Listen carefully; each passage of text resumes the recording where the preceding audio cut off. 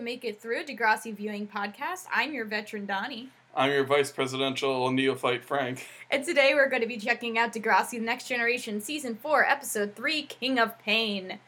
Before we get too far into this episode, quick old content warning. We are going to be talking about homophobia in two instances, kind of probably discussing some internalized homophobia as well as the use of slurs.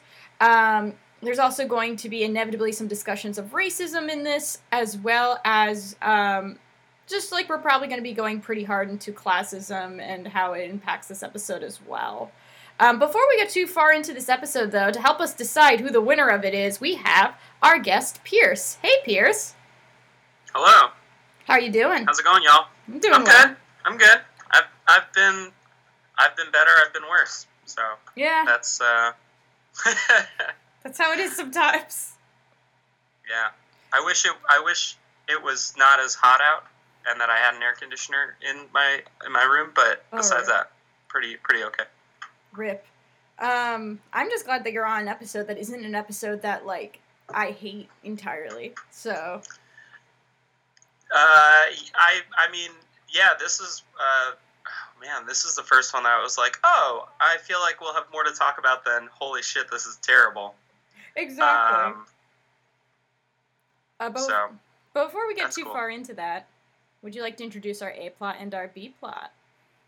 Sure, so, this episode is called King of Pain, like the Police song, and although that wasn't the original title, the original title was Don't You Want Me, which doesn't really make a lot of sense, considering the A-plot, I think. Yeah. Oh, I guess it kind of does. Anyway, so the A-plot is Marco is running for class president, and Alex decides to run against him for seemingly kind of no reason because she's a kind of mean lady.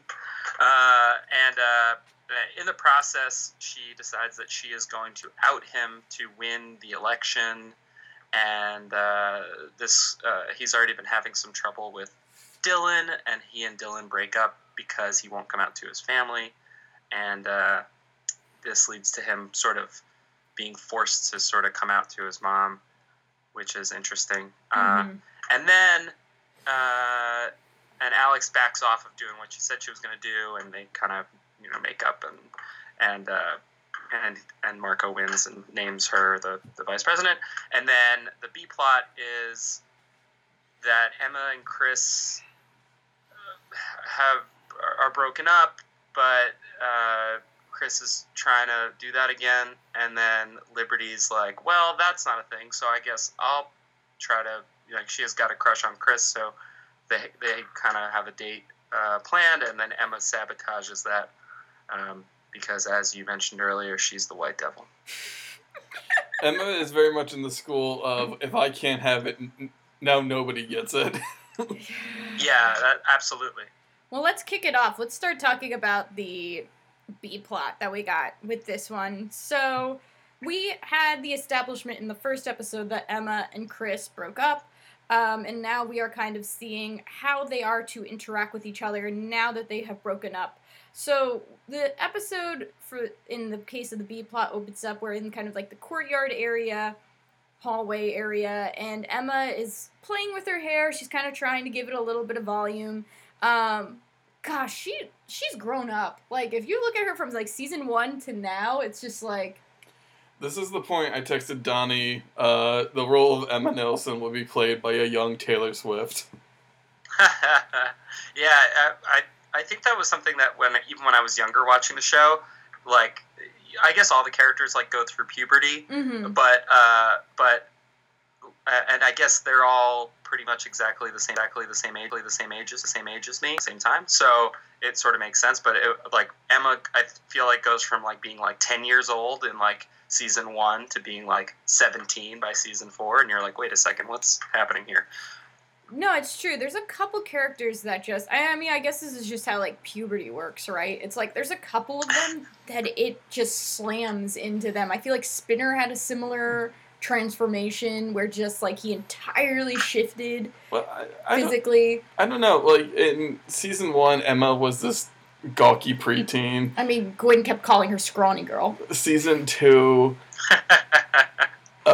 season 2, Emma was like towering over all the boys. Season 3, in the first episode, we all remarked like she's just like nothing but leg. Yeah, she's all leg, that kid. And now season 4, I feel like she's just kind of evened out. Yeah, she's like, exactly, like she's like filled in basically, and like she just kind of looks not like season 1 Emma, which was just a baby. Yeah, like that's why I said she looks like a young Taylor Swift. Like she looks very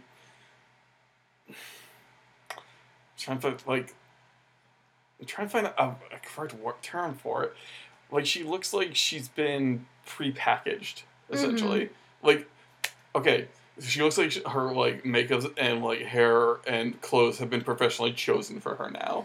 Yeah, gone are the days of the dolphin pants and the, and, like, the weird crimped hair pieces, like, the weird rainbow top. Man.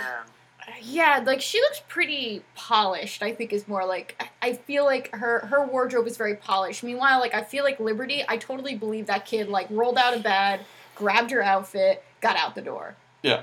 Like, that's, like, the difference between their characters, too, though, right? Is that, like, the thing I understand so much about Emma is, partly because I think I did it when I was in high school, too, is that, like, when you first get to high school, like, you are friends with certain people, but there are, like, other people you want to be friends with, right? Exactly. And I kind of saw Emma as, like, she's a nerd, and she's kind of awkward, but in a way, and I don't think this is, like, a perfect observation, but, like, in a way, she kind of wishes she was more like Paige.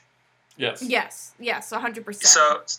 So like, as she sort of grows up, we sort of start to see her more, like, Paige always kind of did look pretty put together because she's, like, slightly older or whatever. Mm-hmm. But, like, we see Emma kind of go that route because that's the route she wants to go. That's, like, the person that she's, like, sort of trying to be. And actually, maybe this is a better observation than I gave myself credit for, because I kind of feel like this B plot, if it was a Paige storyline, it would still kind of make sense. Yeah, I mean, like, Paige... if it was like, no, go on. Sorry. Like, if it was like Spinner and Paige and any girl basically as Liberty, like, it would be like, all right, yeah, it could play out almost exactly the same, right? With or Manny switch for Ashley and whatever. I don't know. Mm-hmm. No, I agree. Or like the time she went on a date with JT for money. Yeah, like, she's not above this stuff. Like, yeah, exactly. She cares a lot about her social strata, but she is on the more successful end, whereas Emma, we have seen her struggle with social strata, but not really benefit from it. Yeah, because... Yeah, she's bad at it. Yes, very much so. But, in this case, we see her kind of, like, trying to, like, gussy herself up, and Chris approaches her. They're, like, talking. He kind of teases her and how girls always are trying to, like, make their hair bigger. And as they're chatting, Liberty walks over and makes, like, a French cheese type of comment, which I assume is just, like, saying that they're going to have French together. I have really no idea what is going on. Yeah. Who else is... I thought it was a pun, but it's not. No! Really? Good morning. Yeah. Who else is ready to say Gouda plus Gautier? I'm just like, what? Oh, boy. Look, yeah. That's my daughter, and, she's just trying her best. All right, Can we talk a little bit about Chris in that scene, though? Is he just the worst written character on the show, or is he the worst, like, straight up the worst actor on the show? My extended theory with Chris is that it is difficult to gauge his actual acting ability because I read that he is uncomfortable. Most likely, like, it reads to me like he is uncomfortable with what he is doing as opposed to, like, his actual skill as an actor. The theory we came up with is at some point, like, Chris got the script Like, he got, like, hired for the show. He got the script, and he's like, really? This is the bullshit you want me to do? Well, like, even look at, like, his clothing, because it's like, they've retired the bucket hats from last season, but even then, he's still wearing that same, like, denim on denim, shiny fabric look that he was wearing the promotional materials and everything for season 3. I was just thinking, he's like, isn't he a dancer? Yeah, he's a dancer. I was just like, nothing. He's supposed to be like LL Cool J, right? That's like his aesthetic. Well, I was just thinking, I guess. Nothing helps you move like denim on denim on denim. Well, like, that's the thing. It's like, I feel like they were working against... Nothing breathes like denim. It reads a lot to me like how... You know how, like, there's a lot... I feel like a lot of these kids, the writers were working with the kids, and that's why a lot of the kids were able to kind of shine. Like, I felt like it was more of a collaboration. Meanwhile, it feels like a lot of the kids, particularly kids who are not white, were getting forced into certain things and kind of not being able to articulate quite as much as they wanted to out of their characters. Because while I have not seen anything said by his actor, I know for a fact Hazel's actress has written extensively about this experience and how a lot of things, like, she was getting cut down left and right by the writers. So I always feel apprehensive judging him because I always feel like a lot of it is just, I wouldn't be surprised if that kid was just, under circumstances, he was just like, yo, fuck this, I don't care. Like, you don't care, I don't care. Yeah. Fair. So Emma makes mention that something happened over the summer.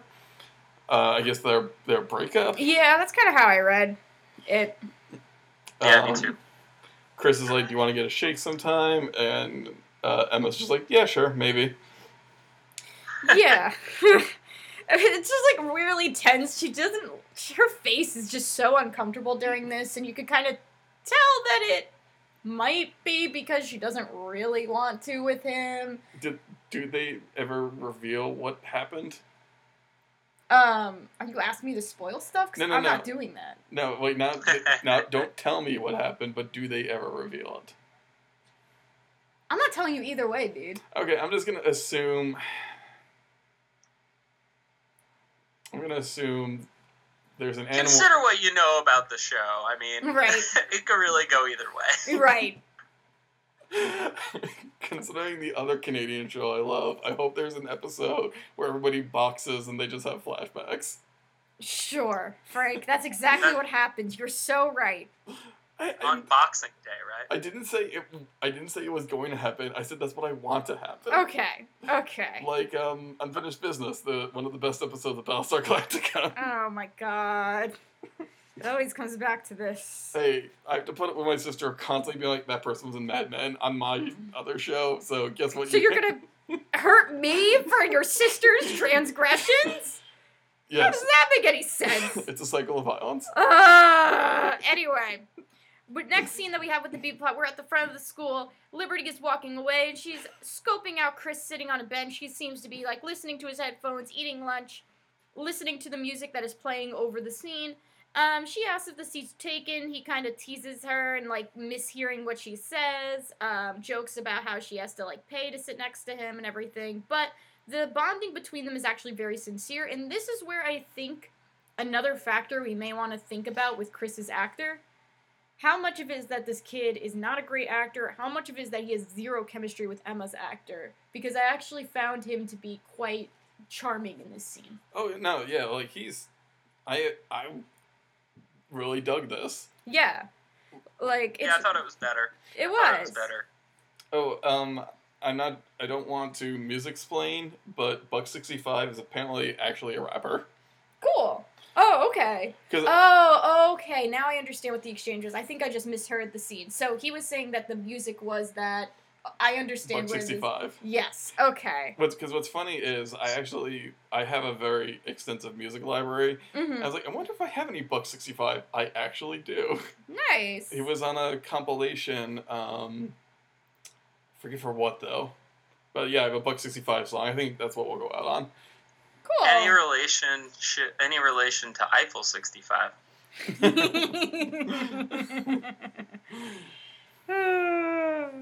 Good joke. Good job. I respect it. What was I Oh, I also, Donnie, I really like that you didn't get that as much as Liberty didn't get that. That was perfect. Yeah, the thing is, Liberty is my daughter. We don't listen to enough music in our house. We don't. Fair. I That's like fair.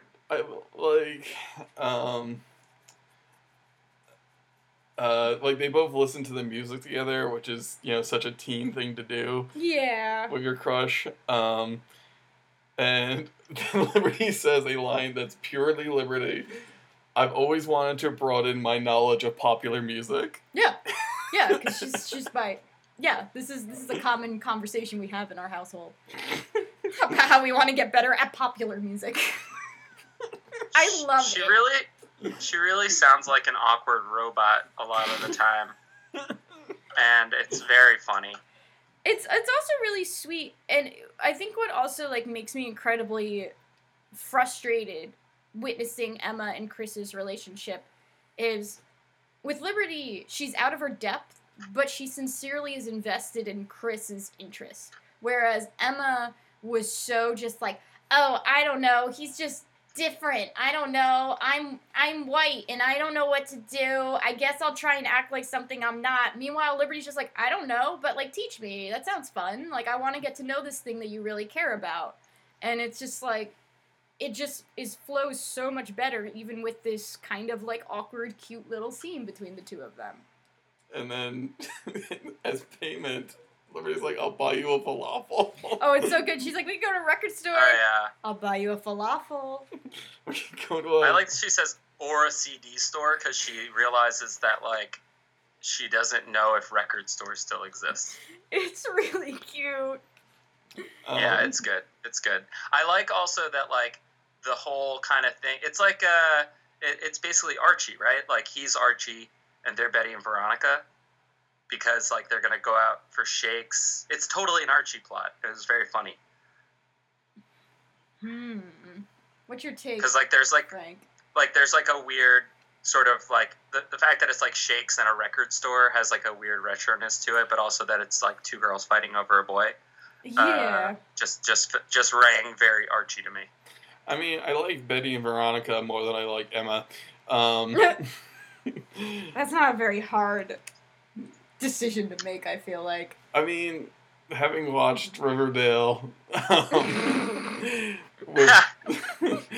Maybe not the best representation of Archie comics. But... No. No, but it has its moments. I like it. It's nonsense garbage that is wonderful. I like it. It is just different. I'm just hoping Liberty and Chris go to a diner that's lit like a club. Oh, God willing. So the next time we see Chris and Liberty, we're in Armstrong's classroom. They're looking at each other. They're smiling. It's super cute. Liberty's doodling in her notebook. The typical Liberty plus Chris forever in hearts. Once again, Did either of you ever do that?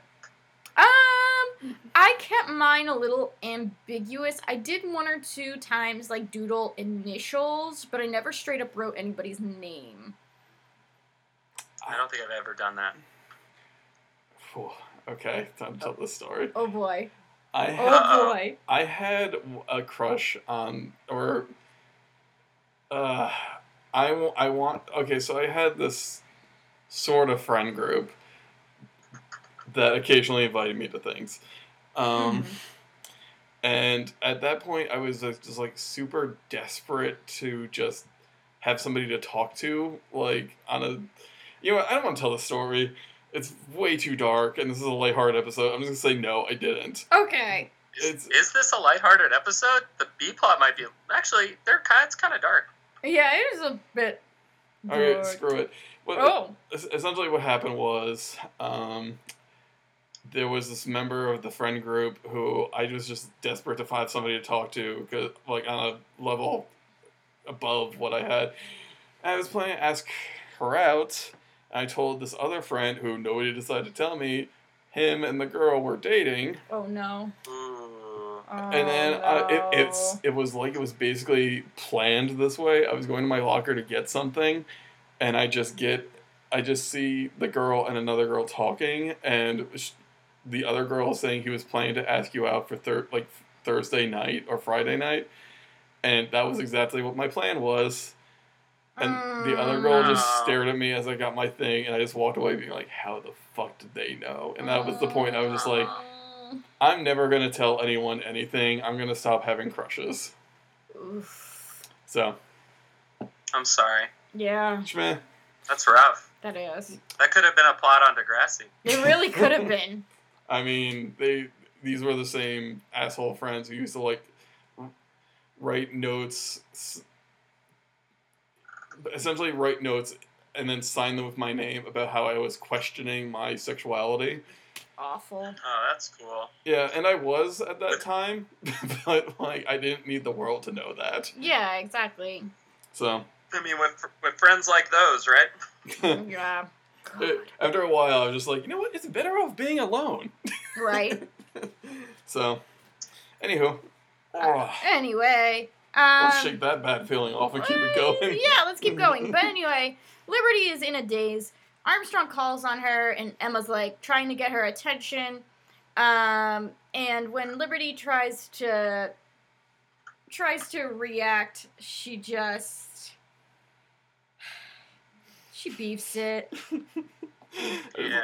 I do like this line from Manny. Liberty's losing her math. It must be love.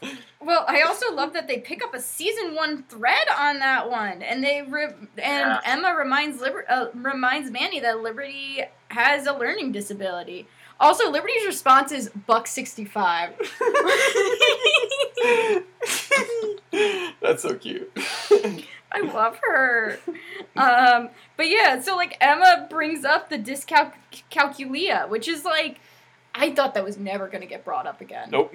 It was also like a nasty, kind of like low-key, very nasty line to make that's just like, oh, well, Liberty's not good at math because she has a fucking learning disability, as opposed to like... She just wasn't paying attention. Yeah. Right. And it also, though, goes to show you, like, what's kind of cool. What I kind of like about them reminding us of her disability, though, is that, like, she tries really hard to be smart. Yeah. Like she tries very hard at this and succeeds at it and like perseveres through this thing that is a challenge for her. You know, like it never gets brought up other than this because generally people just accept that she's very good at everything, like school wise, right? Like for the most part.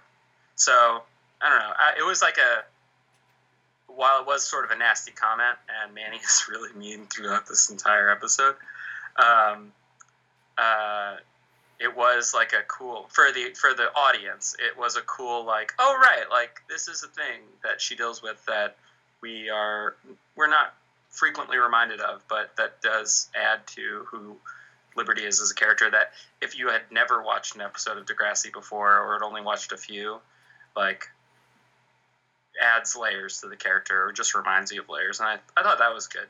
There were parts of the writing where I was like, huh. Okay, you guys are trying to make this a little bit more nuanced than maybe it might seem like at the outset. So. Yeah, no, it's really true. Like, of all of the faults in how the writers handle Liberty, something I will probably always really appreciate in how they handle her is that they reaffirm that she works her ass off.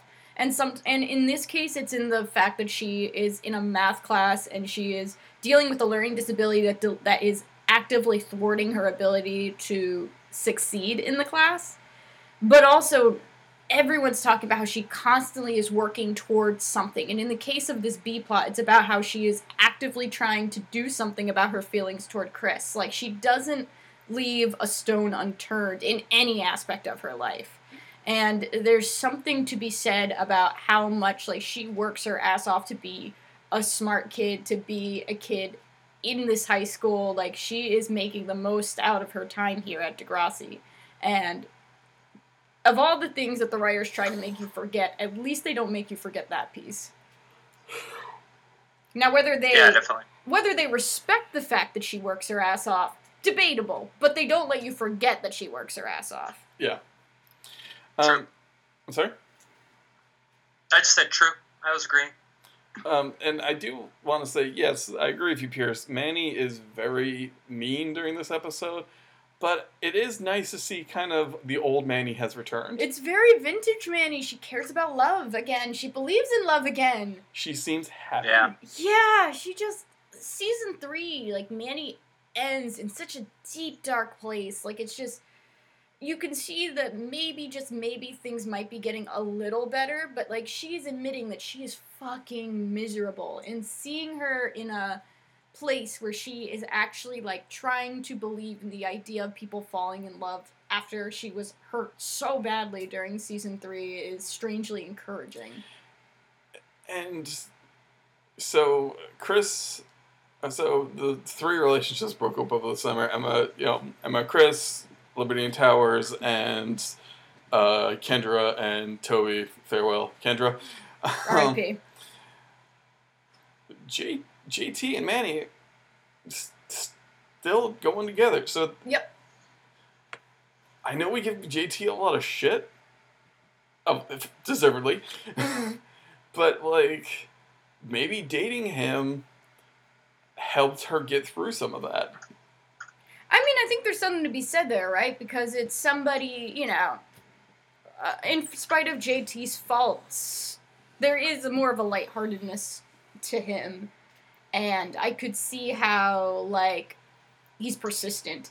And maybe he can harness that persistence for good and kind of give Manny, like, a more optimistic area that she can kind of explore her feelings and be in a more positive space than, like... Because, like, think about, like, how many people were actively treating her like shit and making her environment actively miserable. Yeah. It seems like JT, once he kind of got over a lot of his own prejudices, could potentially be actively making a positive space for her and make her not be persistently feeling like an outcast, persistently feeling like a piece of shit. Yeah. How much of it is that, though, and how much of it, in this case... is it like her liking being involved in like other people's drama? I mean, because I think that goes along a little bit with like vintage Manny also, is that like she likes being involved in stuff happening, and on some level that might be a distraction from how she is feeling, so she like gets into it, Yeah, no, I don't disagree with that read either. I think my read is a more optimistic one. Sure. But I think that's also because I just really fucking want Manny to get a win sometime soon, because she had so little to be happy about last season. So, I'm a little... I don't know. I just want her to have a win. Liberty does not get a win with this one because in the process of her being super disoriented, she drops her notebook. Emma, Manny, and her all like kind of clamor to pick it up. And as they're clamoring to do that, Armstrong makes a snide remark and calls Manny up. Manny then grabs the notebook, passes it up to Emma, tosses it on her desk with Liberty's doodles with Chris's name right on them. And this is why I did not write full names. Even though you probably could narrow down initials.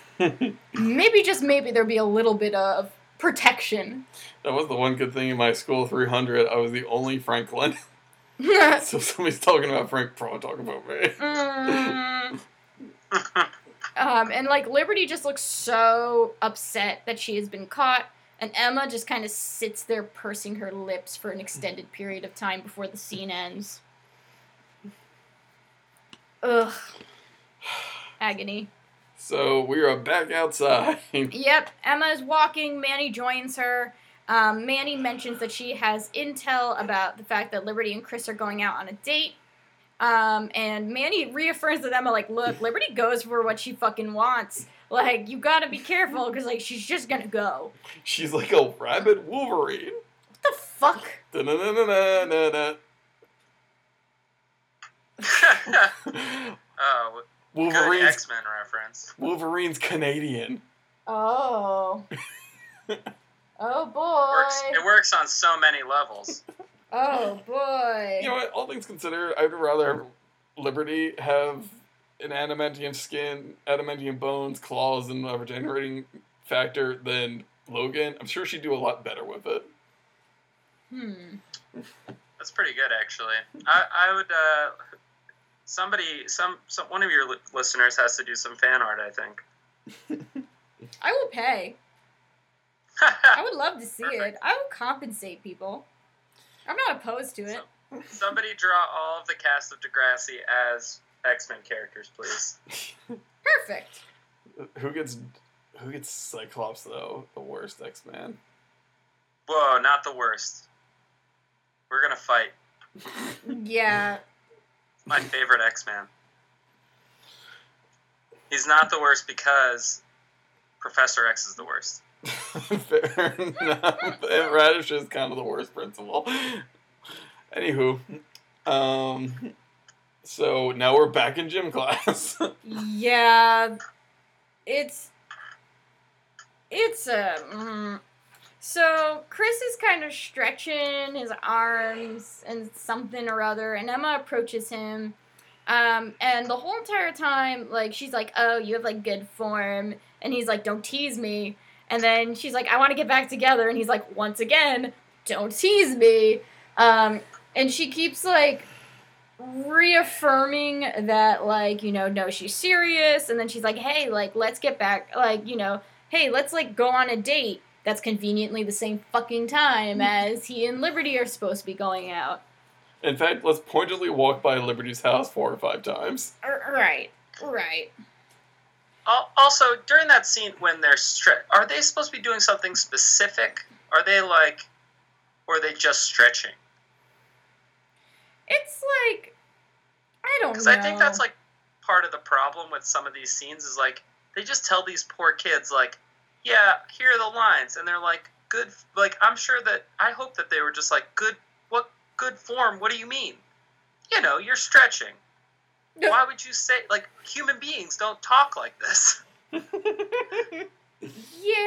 it's just like, it also kind of, I feel like, speaks to, you know how we were talking about how, like, we could have made this a Paige plot, but, and, like, Paige is somebody who actually benefits from, like, the social strata and how Emma's struggling to do it. I almost read it as this was just her trying really hard to be someone that she's actively not. And, like, trying to act like some sort of, like, femme fatale type, when in actuality that is just not fucking her. Also, too, he's a dancer, so wouldn't, like, first that's what I thought. I was like, oh, good form. Are they in dance class? Wait, this is gym class. Wait, what the hell's going on? Because if he is a dancer, then he presumably would have good form. Yeah, right. Like, in theory. Maybe. If that's what they're doing. Yeah, but who knows? Also, I never had stretching time during gym. What? I did. Yeah, so did I. Yeah, I mean, usually... Yeah, I didn't have that. We didn't have shower time. No. We didn't have that either, really. Oh, we kind of did, I guess. Because there were showers. You could shower, but you were really opening yourself up to some abuse if you did that. We, like, I don't think our showers even were active. Like, they were just used as storage. We never had time, and I remember the year I had gym second period. That was a very smelly time for Frank. Oh, no. Oh, no. I had to be on those early morning showers. Oh, no. At home. Yeah. But anyway, when Emma reveals the date proposition, Chris is very torn. He obviously has plans. And then she just reaffirms with him, like, no, like, I mean this. I want to start the year off right. And he says that he'll see what he can do to make this happen. Yeah. Ugh. And then we get to, honestly, I kind of like this exchange between Manny and Emma. I really like this exchange, honestly, because we go to the front of the school, and Manny is, like, super excited about the fact that Emma is trying to reconnect with Chris. She says that she has, like, the perfect mini skirt she wants her to borrow during the date and everything. And Emma's like, oh, I don't want Chris back. And Manny's like, but, like, you love him. You look like you love him. Like, it's in your eyes. Hang on. Before this, Emma's like, I don't, like, and I need this skirt. Why? Manny replies, for the whole game. get Chris back thing. I mean, those legs of yours, they're a killer asset. Bless Manny.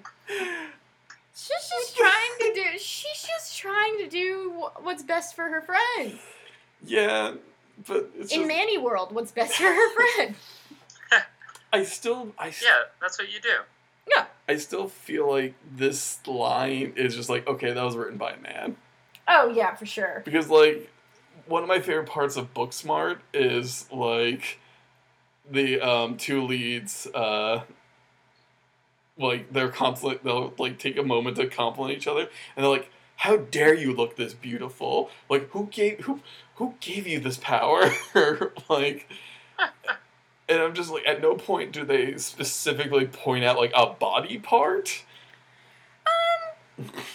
Girls, it depends. There's a way to deliver it. I actually don't hate this because I think that there are some girls who are. I knew some of those girls who like read a lot of the a lot of those like teen magazines, which have a lot of articles that are like, if you have long legs, you should wear mini skirts. If you have like wide shoulders, you should wear this type of cut. And I could see Manny as the type to read those and then be able to kind of spit it back out. Yeah. Like, I knew a girl when I was a wee one who once in the middle of a sleepover, like, pointed at all of us and told us what color highlights we should get based off of our skin tone and our hair. I apparently should have gotten honey highlights. Is that when you just, like, pour honey into your hair? Oh, yeah, obviously. Oh, yeah. Yeah. So wait, does that mean that if they did, I mean, I guess, like, if Manny was reading, like, so I'm assuming it was like Teen Vogue or something, like now she'd be a leftist, like revolutionary, right? I sure hope so. I mean, good on I you.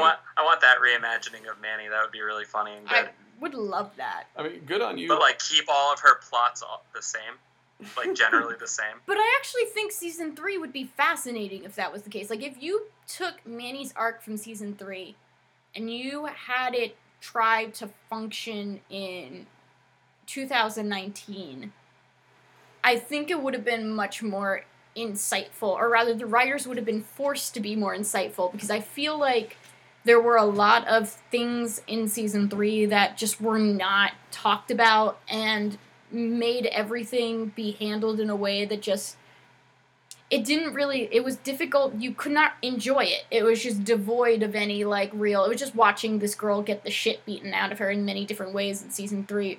And I want to believe that if it operated in 2019, perhaps maybe she would have had more autonomy throughout it.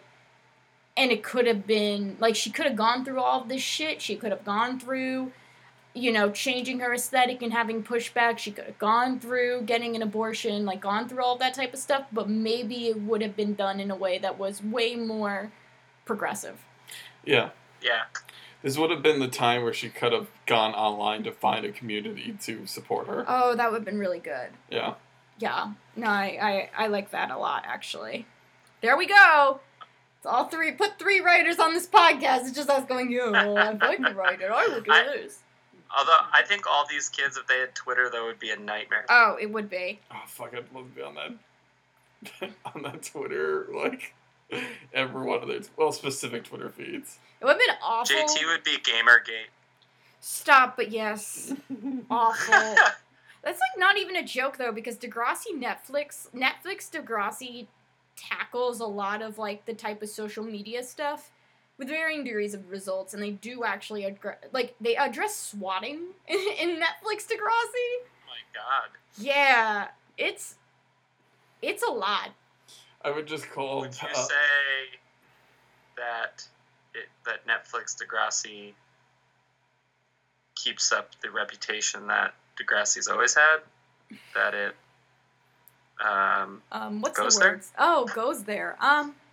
It certainly tries, doesn't it? We'll talk more like 5 years from now. Yeah, but just like call Paige's The Hunt for Red October, because she's just going to be subtweeting everyone. Oh yeah, for sure. Well, like, also, like, no, I'm not gonna go too far into this because, like, working with youth and seeing how Twitter functions in youth circles, there's just too much that can be said. Anyway, Manny, in this current incarnation in 2004, is trying to be super supportive of Emma, saying that there's certain clothes that she could wear, blah, blah, blah. Emma says that she doesn't want Chris back. And the reasoning behind this, the reason why Emma is still going through all of this shit to try and come off like she wants Chris back is because she says it straight up. She is embarrassed to see Chris with Liberty because of how it impacts her reputation. What the fuck, Emma? What a fucking monster. Yeah, it sucks. Especially because, like, they're supposed to be friends. Exactly. And it's like, I kind of, in a way, am glad the writers are finally acknowledging that she's a fucking monster with this type of stuff, because I feel like she was heinous last season. She said horrible things to Manny specifically, has been able to get away with bad behavior for a very long time. And then Manny kind of sums it up very eloquently. That's the meanest thing I've ever heard you say, and that's really saying something. Right? This reminds me so much of when Paige said to Hazel, "You went too far, and that's coming from me." Yeah, it has the same weight. And it's just like, it also kind of speaks to, in a sad way, how little Manny kind of views herself still, because that reads to me that, like, she has been able to entirely look past a lot of the shit that Emma said to her. And maybe she had to work out some of it, but it sounds like overall she's just kind of like, whatever, whatever, it's water under the bridge. I can look past that. But, like, this is truly what's giving her pause and, like, making her call Emma out on her shit. Yeah. And, Emma looks truly rattled by being told this as Manny just fucking marches off. So, we go to the final scene of this plot. We're at the school entrance. It's the next day. Emma's approaching Liberty. She's like, oh, who are you going to vote for? All that type of stuff. And Liberty's just like, you're dead to me. Yeah. Just straight up. It's just, let me pull up the transcript on this. I already have it. You have it already up? Okay. So she goes, so Emma just goes, hey, Liberty, I think I'm actually voting for Alex today. You? Liberty just goes, you're dead to me. Emma goes, what? And Liberty says, Manny told me, jealousy's really ugly, Emma. Emma goes, no, Liberty, it's just hard for me letting go of Chris, that's all. And Liberty just snaps, well, guess what? It's easy for me letting you go. Straight to hell. Oh, wait. What am I doing? Also, shout out to Manny for telling Liberty. Yes. Oh, yes, Frank wants to play his air horn. Yes, of course. Amazing. I really appreciate Manny just straight up saying it to her. It's like such a good, I don't know, it's just, that's what I would hope one of my kids, my students, anybody would do, right? It's like, if you hear something shitty being said about someone, and that person is, like, not treating you well, like, you would hope one of your friends would say, like, hey, like, just so you know, this shitty thing is happening, don't fall for their fucking tricks. And I really do appreciate that. Even though Manny was not perfect, I do appreciate that when push came to shove, like, she did the right thing. Well, that's the thing. Like, I'm really wondering about Manny's motivations, because this is the end of the B plot. Like, Liberty just tells Emma to go to hell, and we are done. We're out. The thing is, I think her motivations are just like, Emma's being shitty. I don't want to be complicit in this. We're all supposed to be friends, so I'm gonna be nice.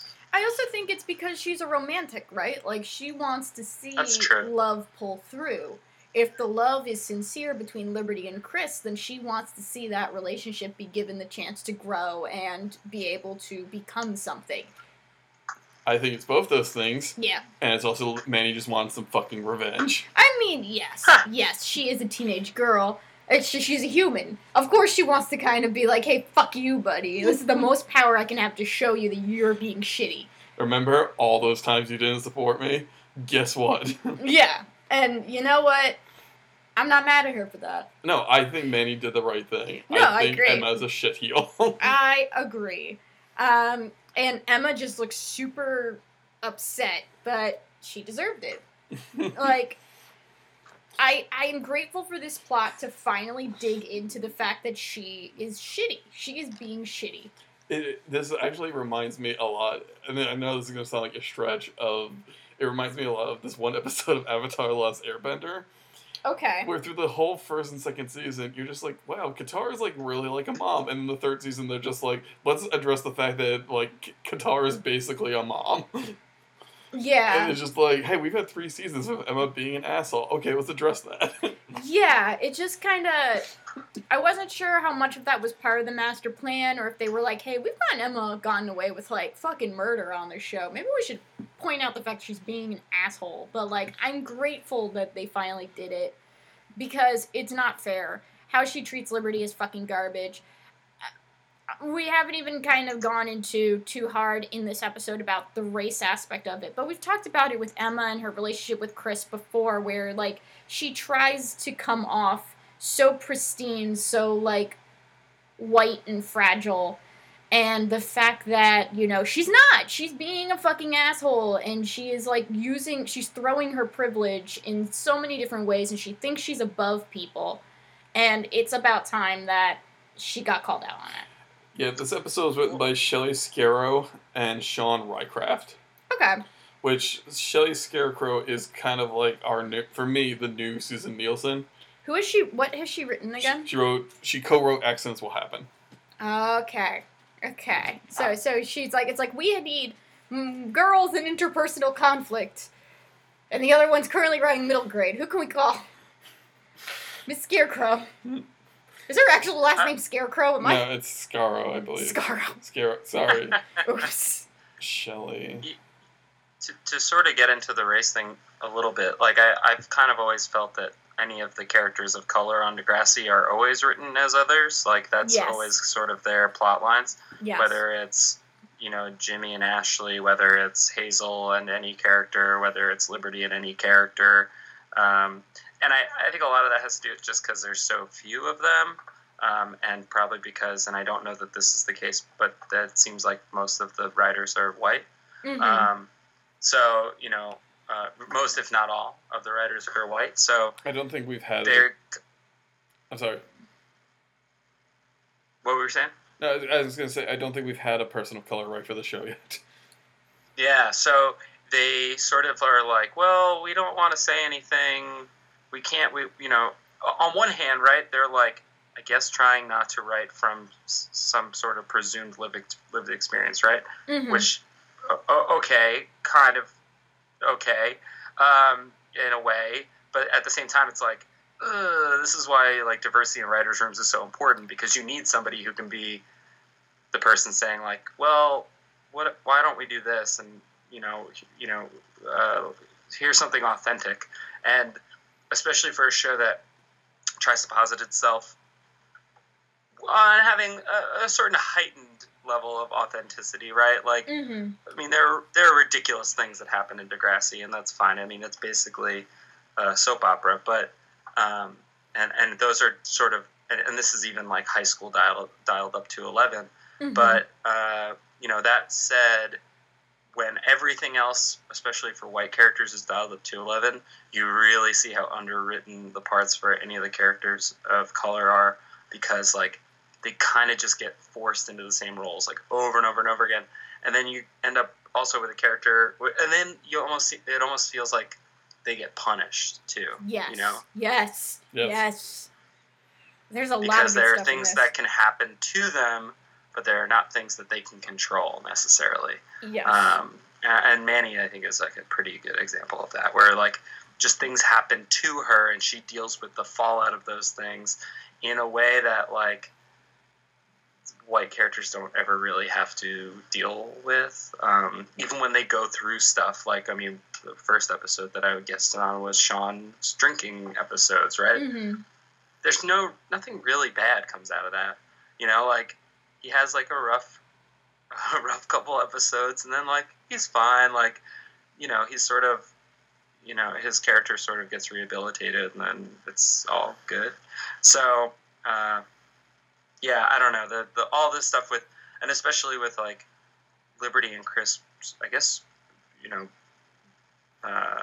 having sort of that shared connection as well, Emma sort of sticking her nose in the middle of that is, it brings an interesting dynamic that then doesn't really get explored, except that Emma's the worst. So at least, like, she comes off looking bad, and Liberty does get a moment to say, like, fuck you. But besides that, there's not, like, I kind of wish it was Meteor. It could have been an A-plot if there was a little bit more nuance. Like, I would have loved to see the scene between Manny and Liberty talking, where Liberty goes, why are you telling me this?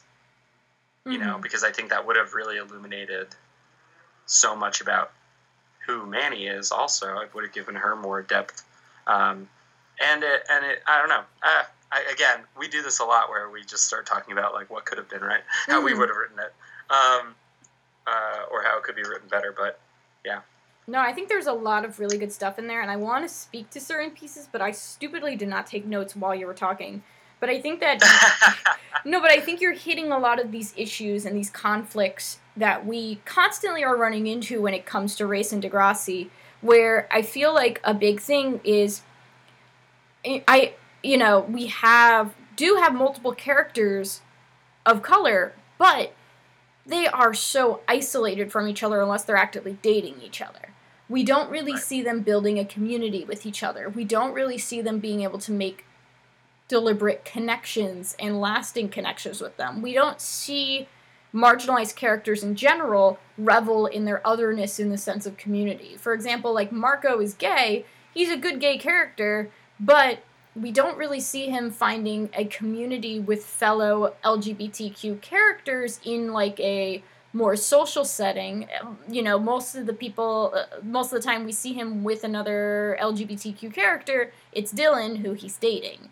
And it's a shame that we do have, like, more than one of some marginalized groups on this show, and yet we don't really see them be able to make strong platonic connections with each other. We don't get to see them be able to form a community, band together in certain ways, and instead they just get constantly isolated, constantly punished, but just for being marginalized in so many ways. And I really liked what you said, Pierce, about how, like, things are happening to them, and their plots are more reactive than proactive, right? Yes, you have white characters who go through bad things, but ultimately they're given a moment of empowerment, right? Like, I think Paige's sexual assault plotline is a good example of that, where you do see her trying to, and in some ways not quite making it, but other times succeeding and, like, finding a way to be empowered, making decisions that give her the most empowerment. Meanwhile, we see a character like Manny getting wailed on constantly and not really getting a moment of like, reclaiming herself or empowering herself or anything of that sort. It just keeps getting wailed on. Oh, maybe we get a brief reprieve at the beginning of the season. Something good must have happened. We don't know what. And I agree with you. I think if we saw that, and I even checked to see if maybe on the transcript that scene between her and Liberty happened, but from what I can see, it didn't. So unfortunately, like, we don't have that moment where she actively makes the decision to tell Liberty. She actively makes a connection with Liberty. She actively invokes that friendship between her to give her this information. And it's a real shame, because it just kind of reiterates how much these writers are just out of their depth. And the final thing is, like you said, it's a writer's room. There are multiple writers working on these episodes. These are written by committee. That's how television writing works. This isn't just some YA author who works independently and, you know, is trying to tell stories and maybe has a diverse cast but feels uncomfortable having, you know, writing in, like, a first-person point of view of a person of color. That, to me, is very different from TV writing, where if you see that there is a hole in your writer's room, you have an obligation to hire somebody to fill that hole. And it's just, this is an issue that I just feel like we're going to constantly get back to, but I think, Pierce, you had some really, really good points in it. Yeah. I just wanted to reaffirm some of them. Yeah, totally. And I actually think that it kind of wings into the A-plot as well. Mm-hmm. Shall we get into it? Yep. All right. I mean, I'm ready if you are. Yes, I am. So would you like to go? So, just to sort of bridge the two things, like we're talking about how marginalized characters don't really get agency, and the A-plot centers around Marco coming out to his mom because another character forces him to, because two other characters force him to, mm-hmm. Which is like kind of interesting. I mean, Dylan doesn't really force him to in so many words, but Alex kind of does. I mean, she sort of just says, "I'm going to do this whether you like it or not," and it kind of puts him on the it puts Marco on the receiving end of, my whole life is going to explode. And so even while I understand, like I understand I kind of understand what the writers are going for in this episode. Yeah, to give Marco like this moment to, he has sort of his speech, right, where in front of the school, and he kind of gets his moment to have some. He backs off of it so quickly in the very next scene that we see with his parents. It's kind of heart-wrenching. Anyway, I mean, we can start from the top, but yeah, sure. I just wanted to say how there's a very similar sort of like the writers are writing a little scared in both instances, and so this episode could have been so much more in so many ways, and it ends up not being as good as it could have been.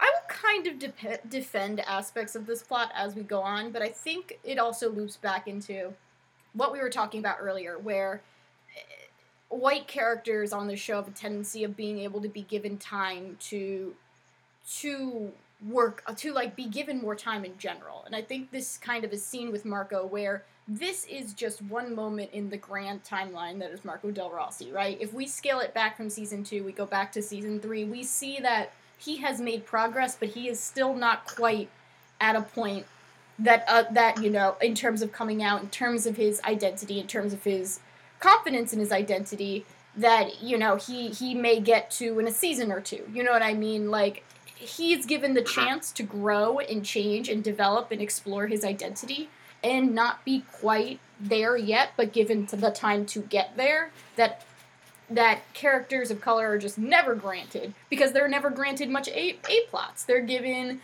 maybe one or two. You have writers say that they don't work very well for the show, and then they get forgotten about, or they just kind of get sidled to be love interests.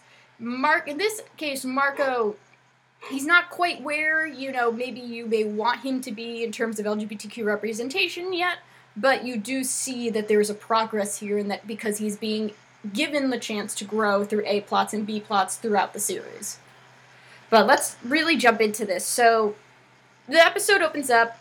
It starts off in a photo booth. Marco is trying to do different poses, and every single time he tries to strike a pose, he quickly, is just kind of ugh, he just kind of cringes a little bit, and when he gets to the last photo, Dylan dips in and kisses his cheek as the camera goes off, resulting in a photo strip that has a couple of poses of him trying his best. One, looking kind of almost like a cross between, a yearbook and a headshot. And then, of course, a final one in which Dylan's leaning in to kiss him and he's looking very pensive. Marco scolds Dylan about this because he's at a pharmacy with a photo booth. Look, sometimes you gotta pull in, some extra money here and there. I've never seen that. It's right next to it. It's right next to the heart blood pressure machine. Yeah. Commemorate your blood pressure taking with a photo. Yeah, for context, my mom is a pharmacist, so I grew up in pharmacies, and I'm just I've never seen this before. Blood pressure machine, yes. Photo booth, no. I've definitely seen them at like I used to see them at like supermarkets, so it doesn't That's seem. a good point. I guess yeah. it could be. Yeah, I saw it and like I was like, you're either one. My little peanut brain was like, you're either one of two places. You're either at like a show at Asbury or you're at an arcade. We have multiple photo booths at the museum actually. Oh, that sounds fun. I like that. We have like two. We have two, I think. Delightful. Anyway. I mean, this would be a super cute moment. This would be, except Marco is not out to his mom, who is actively working at this pharmacy in the photo area. And she asks if she can, or maybe, I don't know, I can't tell if she works in the photo lab or if she, like, works as a pharmacist or if she's just kind of like what you did, Frank. She's stocking shelves, so she's definitely up front. Yeah, which means give me a Frank. Okay, well, she's stocking shelves, so she's definitely an upfront person, and she was probably cross-trained on photo. Thank you. Thank you very much. I only know the pharmacy area. So, Mark, his mom asks for the photos, he hands them off to her, tearing off the bottom one, and she's like, aren't there supposed to be 4? He's like, nope, just 3 this time. No, it's really weird. It only got me 3. And they all suck. What do you know? And she's just like, well, you know, okay, she just kind of like looks past it. She's like, well, if your father gets to design the posters, I get the chance to pick one of these photos. And as they're having this exchange, and Marco is hiding the 4th photo behind his back, Dylan is clearly slighted. And after the exchange, Dylan stomps off, and he's just like, I'm going to my dorm. There's a moment where Marco says, like, here, use this to make your roommates jealous. And Dylan's like, they're straight. It's like, okay, use it to make them uncomfortable. And Dylan's like, they don't care. And yeah, I did kind of like that, actually. Yeah, me too. This is also like, this is also where I'm like, this is what you get for dating a gay baby, dude. Yeah. Like, what did you think was gonna happen? You're dating a dude who has not been out, like, very long, is not out to his parents. Like, I gotta say, I kind of hate Dylan. I think he sucks. I will not disclose how I feel about Dylan until we get to a later point in the series. But I wonder what's going to happen. Yeah, but I am not a big fan of how he handles this. And, like, I kind of wish that they pushed it more in the sense that it could have been something to talk about, especially when you have a partner who is going to college and how the dynamic does change. In a big way that it changes is, guess what? In college, you usually meet more people in your community. So, like, this could have became a discussion of Dylan being like, look, like, I now am in way more LGBTQ spaces. It's not just, like, you and me and maybe a couple other kids at Degrassi. Like, there are so many people, and I want to be out, and I want you, like, you know, I want to be with somebody who's out. But instead, it just kind of makes Dylan come off like this petulant child who's, like, mad that Marco is not coming out on Dylan's terms, as opposed to probably what actually happens when you have two people that are just in different emotional places because they are physically in two very different spaces. Yeah. I do like I did imagine a scene with Dylan's roommates where, like, Dylan's unpacking, he puts a little picture of Marco, and, like, his roommate's just like, oh, who's that? He's like, oh, it's my boyfriend. He's like, yeah, whatever. How well do you skate? Because the only thing that matters here is hockey. Right. Like, only hockey here. Leafs or bust. Anyway, we go to school the next day. Paige is in the hallway, and and Marco approaches her, and he's like, Paige, I tried to call you. And she goes, so said the call display. Not as many times as my brother, though. Do you think I'd make a good travel agent? I so need a job. Which, by the way, she would be so good as a travel agent. Also, like, what a weird job to want to get as a teenager. I feel like she likes making plans. So I kind of see the idea of her thinking, like, I don't mind making itineraries. I could make a Disney World itinerary. That's not what you do. I know. But, like, in my head, that's what I'm imagining her doing. Being like, oh, yeah, I can tell you how many days you can spend at Magic Kingdom. Like, that's easy, right? So have you ever been to any of these countries? No. Do you ever walk by a travel agency now and wonder how they're still in business? No. There is one in New Brunswick that I've seen when I've, like, visited for, like, you know, in the area. Like, they have, like, this really old neon sign. I don't know, Frank, if you've been in old New Brunswick. I have tried to put New Brunswick beyond me. That's fair. I hate going to that city, like, or town, mid-sized city, whatever. The last time I went was... college town. The last time I went there was to pick up Donnie from the train station, and I was just like, God, I hate this place. There is, like, a side street which still has one actively. The thing is like, I know that, like, travel agencies for, like, Disney World still thrive. Like, I know they still do. But, like, I'm not sure how certain ones... I mean, maybe some people still don't really want to figure it out, because, like, sometimes it is kind of just so much, especially if you're... It's overwhelming, like... Yeah. I mean... I get why there aren't as many, but I feel like there's still something to be said about, like, having an expert have a conversation with you, and you build, like, you know, they build it based off of what you're saying. Well, I think it's also... It very much caters to the older generations. Oh, for sure. Like, I think that's probably where they make their main source of money. Like, because they probably can set up tours and whatnot. Like, 10 years ago, my family and I went on a tour of Italy through Globus, I think it was. Mm-hmm. And they took us to a lot of really cool places. And, like, some places that were off the beaten path. And we probably would have missed a lot of stuff if we hadn't gone with them. Yeah, like, they're still valuable, That's honestly. Fair. I miss my luggage. Now, oh, no! Oh, no. They lost my luggage. Now, do you think, though, that if Paige was your travel agent, that when you told her a bunch of, like, places and things that you, like, places you wanted to go and things you want to do, she'd actually listen to you? No. Because I don't think she would. I think that you'd be like, this is what I want. And then she'd be like, that didn't seem very good, so I booked you this instead. You'll like it so much more. Oh, my God, she absolutely would, though. You said, this ticket just says, I'm going to the disputed zone.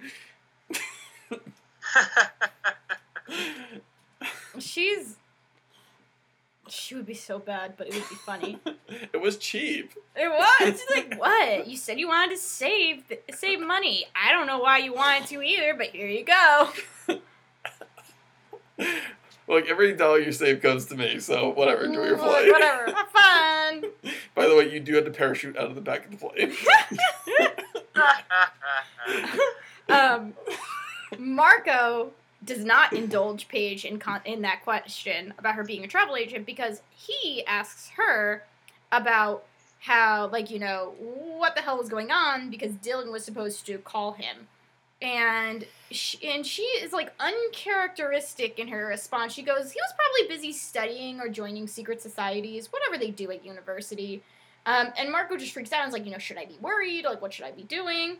And Paige just goes, Dylan's hard to read, okay? He has his little tantrums. It's just like, you are still asking for advice from the kid sister of your boyfriend. You do realize this, right? Like, they're still siblings. Yeah.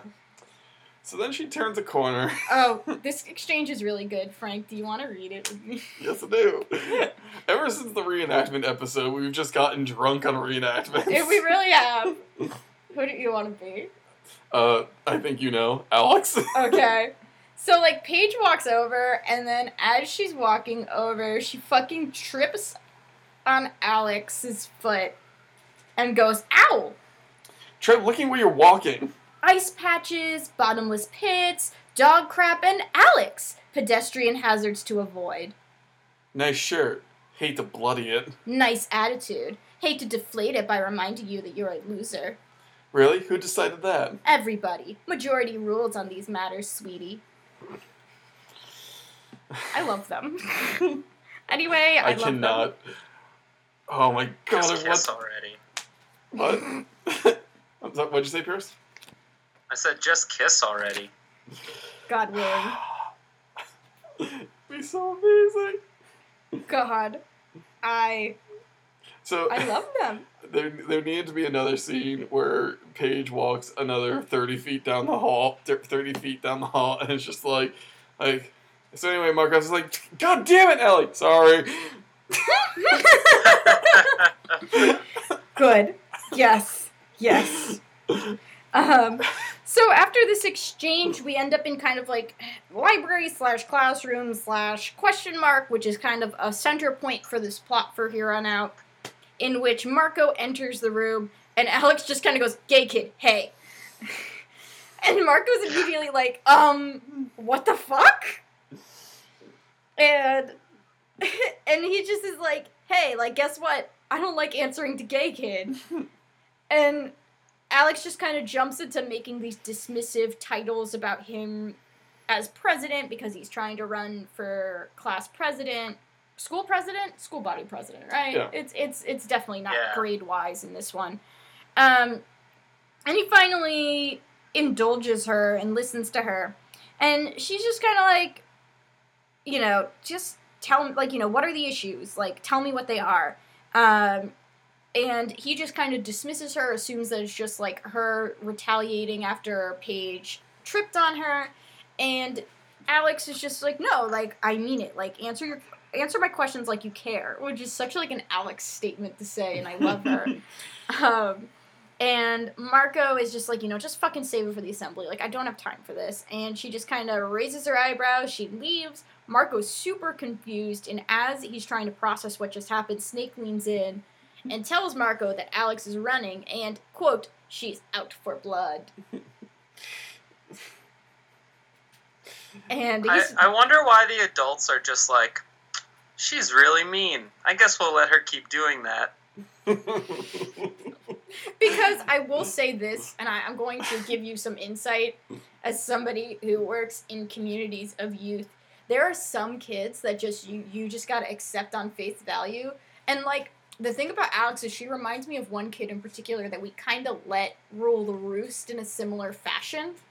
And the reason why is because she had, like, a very, and I feel this way kind of with Alex, where, like, they have a moral code of some sort, and once you know how to work within their moral code, it's hard for you to really get angry at them. Yes. And with Alex, you can tell that she doesn't feel like she's heard, and she tries to make herself heard, and sometimes that's fighting, and sometimes that's yelling, and sometimes it's running for school body president. Yeah, there was a girl I went to school with who was kind of like this. She was loud and bossy and whatnot, but, like, as long as you were good and proper and, like, were nice to other people, she had your back always. Exactly. Like, for somebody who comes off so blustery and chaotic, they're actually quite lawful in their viewpoints. And, like, loyal until the day is over. Exactly, and, like, those are That's a phrase. No, but it's true. Like, they're going to stick by your side, and, like, if you sometimes as an educator you want to preserve that relationship so badly because once that bridge is burned you're not getting it back. Oh, yeah, no. And I could see a lot of, like, Snake, I could see having a very tentative relationship with her and being like, look, Alex, sometimes you go online shopping and I just gotta accept it so that you don't make my life a living hell. Alex would fit very well into a Central Jersey high school. She would work very well in, like, my school that I work at in New York City. Like, actually, she would run that school, honestly. She works well in, like, in Central Jersey. Like, there's something very familiar about her that makes me utterly charmed by her, in spite of the fact that, like, she is this very, she can be mean, but, like, you understand why she's being mean. And I think that it's easier for teachers to kind of make that work. What I loved about the girl I went to high school with is at one point somebody said something nasty to me, and from across the room she just yelled, "Don't be mean to him!" Yeah, no, but that's what they do. Like, and that's why I really like this girl, and, like, I'm very fond of her. It's the same thing, because, like, it's like if they see an injustice, they call it out. Yeah. They may not call it out correctly, like the way that you want them to, but they will call it out. And what really killed me is, like, she, like, after the class, she, like, patted me on the arm. She's like, "You ever gives you trouble again, you come find me." Yeah, no, and she was I love a that. foot shorter than me. No, I wouldn't fuck with her, though. I deeply respect this girl that you went to high school with. She turned out great. Like, Oh, man. That's good. Alex. See, I don't think I ever had this experience. I mean, when I was in, like, grammar school, middle school, I think I just got picked on. And then by the time I was in high school, I think most of the kids that were just sort of mean for no reason were, like, on the baseball team. Well, So- I think that's why, though, because you're talking about kind of like, you're talking about a different type of kid. Like, those are Yeah. the mob mentality based, like, asshole jock type. This type of kid is typically not viewed with much social currency.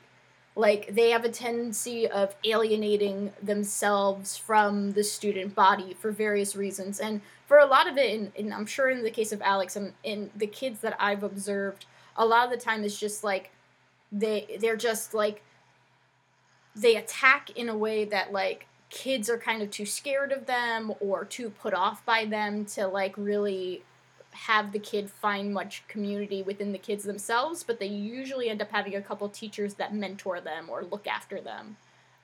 It's just an entirely different type of kid. You don't see them every single class either.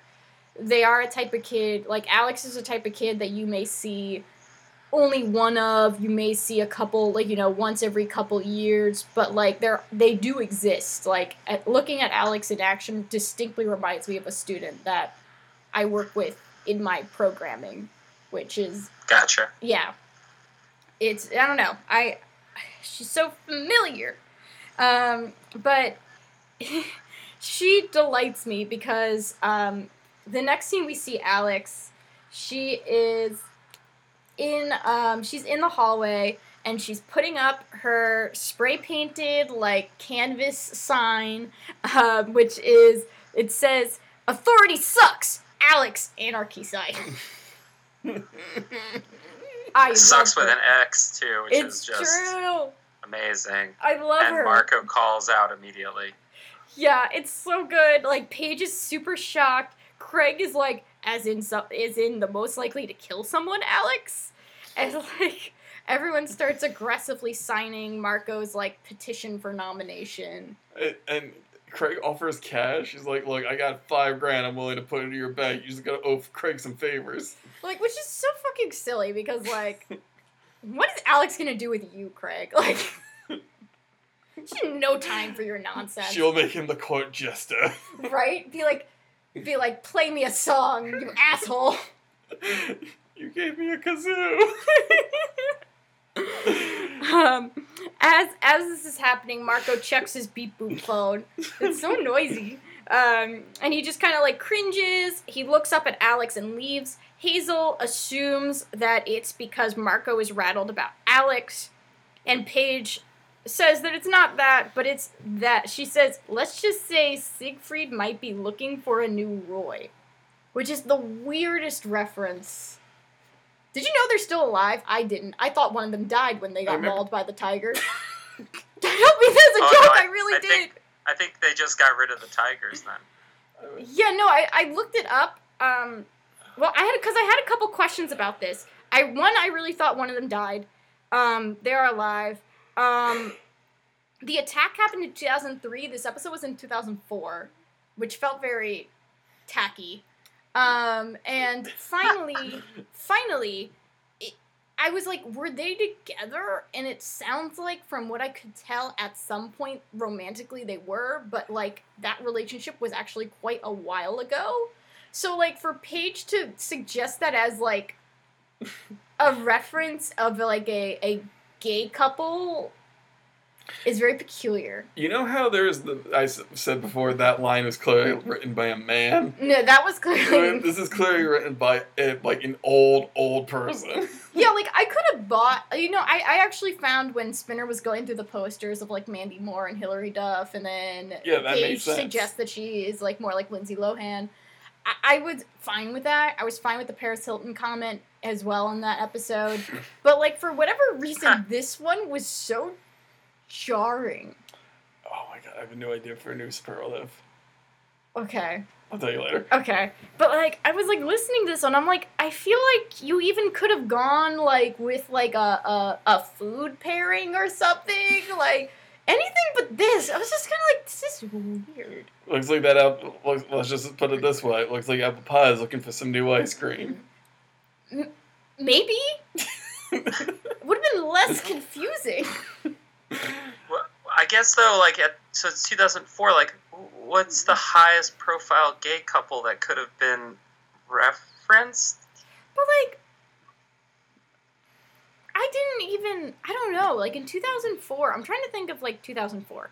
And, like, 2004 Donnie did not really think much of Siegfried and Roy other than those two dudes that had the cats in Vegas, and then like, you know, the tiger attacked one of them.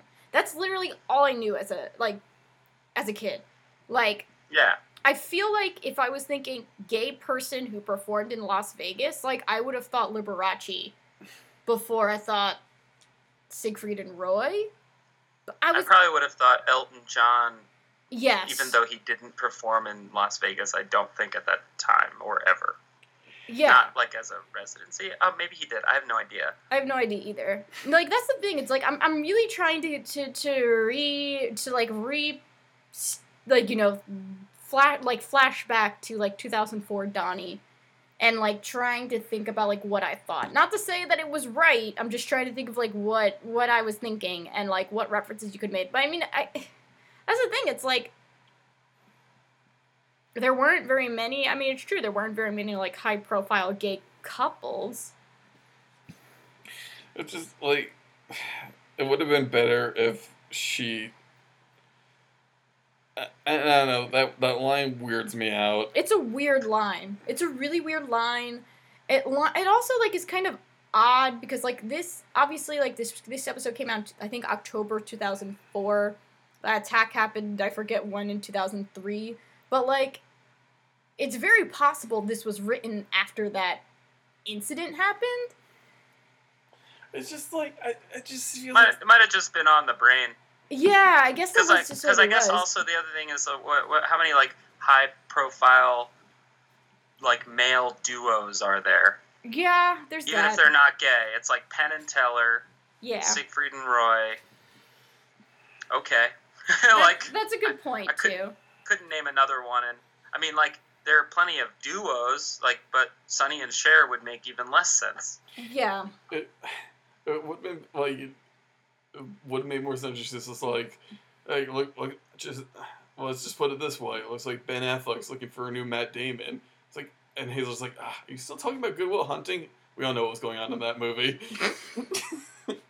Yeah, I feel like I would have, like, been good with, like, a not canonical or something, like something to that effect. Like, I feel weird calling real people not canonical, but, like, I would have, like, been able to, I feel like that would have landed a little better. But once again, this is what happens when adults are writing YA targeted media.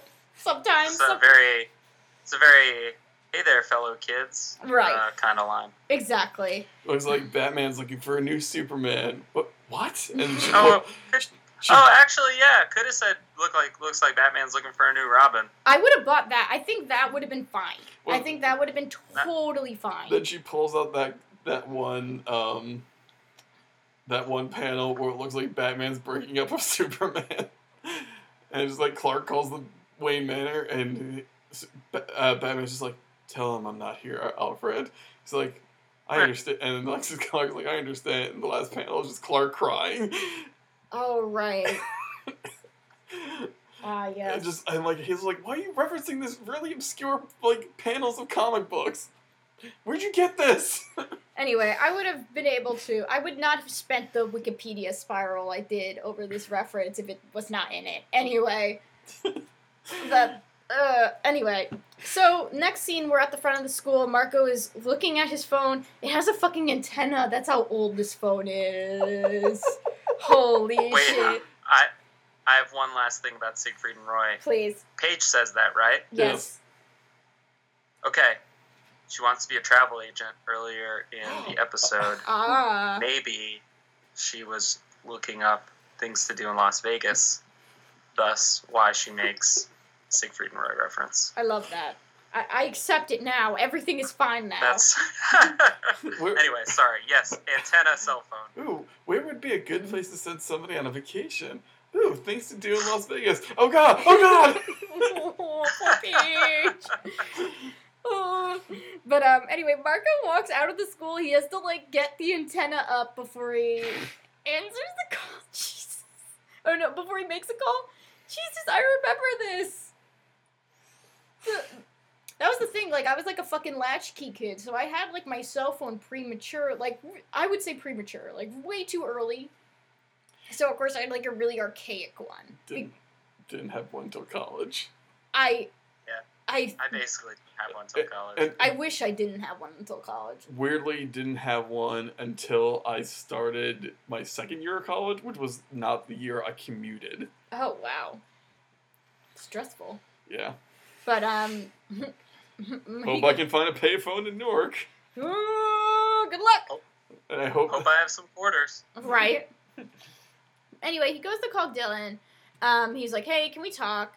And Dylan is just like, holed up in his dorm, feet on the fucking desk, wearing a Toronto Maple Leafs jersey. He's just like, I'm not really up for this. And Marco is just like, hey, like, my day has been kind of tumultuous. I found out somebody's running against me.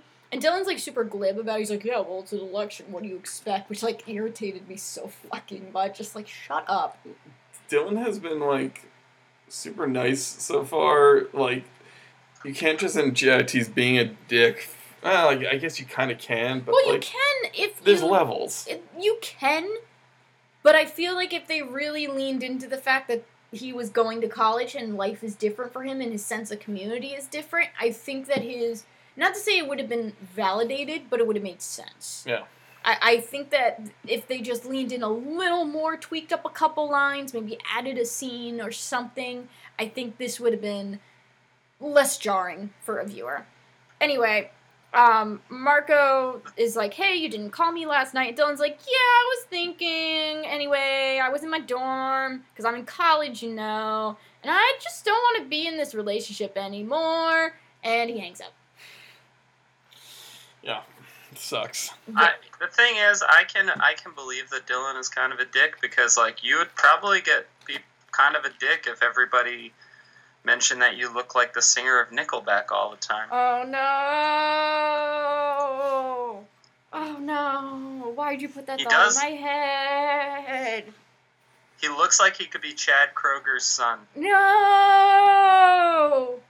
And also, Nickelback is Canadian. No, you're right. I keep making hand gestures, Pierce, but then I remember you can't see us. Yeah, right? Yeah. Also, so, like, Dylan is how you remind me of Chad Kroger. Oof. Man. That was not a good joke. Oof. I got it. I got it. He doesn't have a shitty goatee yet. Yet. He probably can't grow one yet. He's, like, 19. Oof. Anyway, we see Marco's house, which does not have enough furniture encased in plastic, in my opinion. I agree. But he just enters the home, and he's just kind of, you can tell he's been going through it. And his father is just like, hey, do you want to see the posters that I made for you? And he talks about how much he wants to go to the assembly. And Marco's like, well, maybe you shouldn't, somebody else is running, I don't know. And his father just proceeds to show off the posters, gloats about how good they were, and how he's somehow able to get such a clear image from a fucking photo booth picture. That is so fucking tiny. He's a Photoshop wizard. Apparently. Does Photoshop exist? Yeah. All right, I did. 2004, definitely. It's like Photoshop 1. I forgot I did use it in high school. Oh, never mind. Marco's just like, yeah, whatever.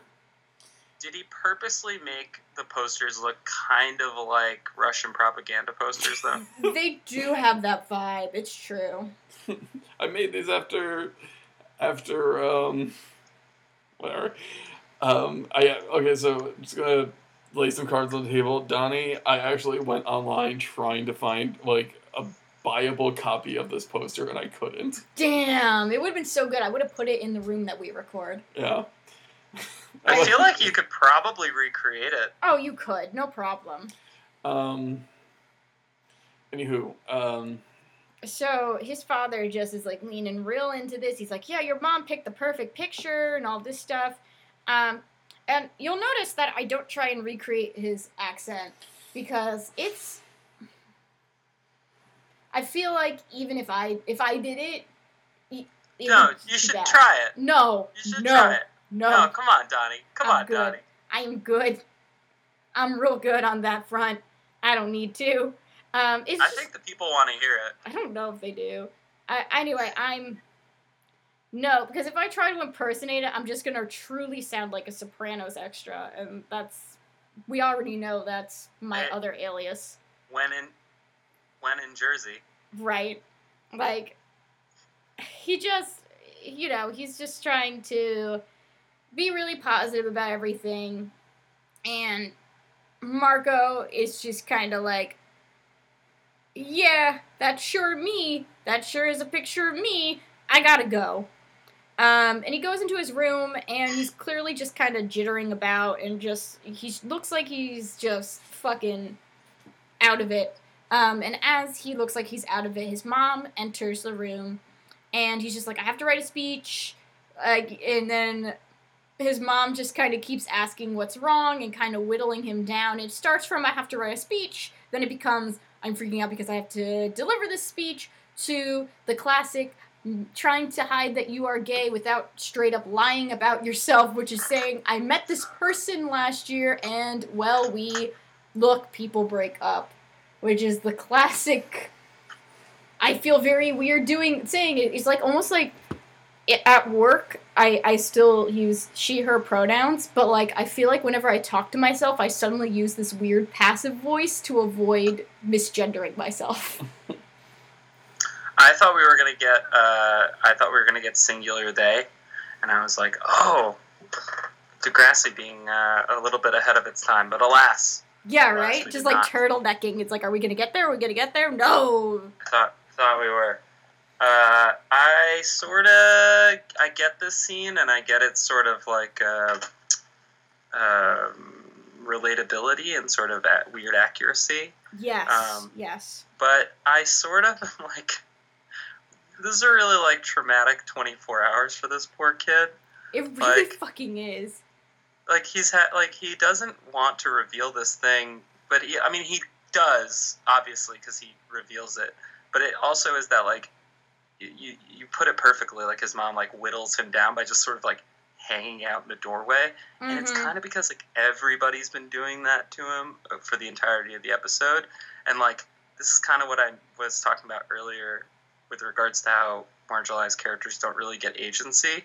Like the writers force him to come out to his mom because like that's the next part of his story as the capital G gay character. Yeah. Is that like, well, eventually this has to happen. And instead of him deciding to do it, he is harassed at school about it. His boyfriend breaks up with him because he won't do it. His friends are not super helpful when it comes to like discussing it. They're just sort of like, yeah, we can't really help you with this, which that's fine because I think that in that moment, like there's really nothing they can do. Mm-hmm. They're the only ones that kind of get off the hook with that. And then his mom just sort of is like, I do like that when he's like, I'm gay. She's like, yeah, because I don't really think you can miss the signs with Marco. Pretty obvious, but maybe that's because I already know. Like, I don't know. When I was watching, I was like, oh, if I went to school with this kid, I'd be like, I don't know. Maybe that's like mean to say, but I think it kind of goes back to what Marco has already talked about himself within the series, where he straight up said, like, people look at me and they know. So, like, yeah. He's already established that, like, he understands that he comes off it a certain way, whether it's how he presents himself, his mannerisms, the way he talks, whatever, he comes off that people look at him and they can make the guess that he's gay.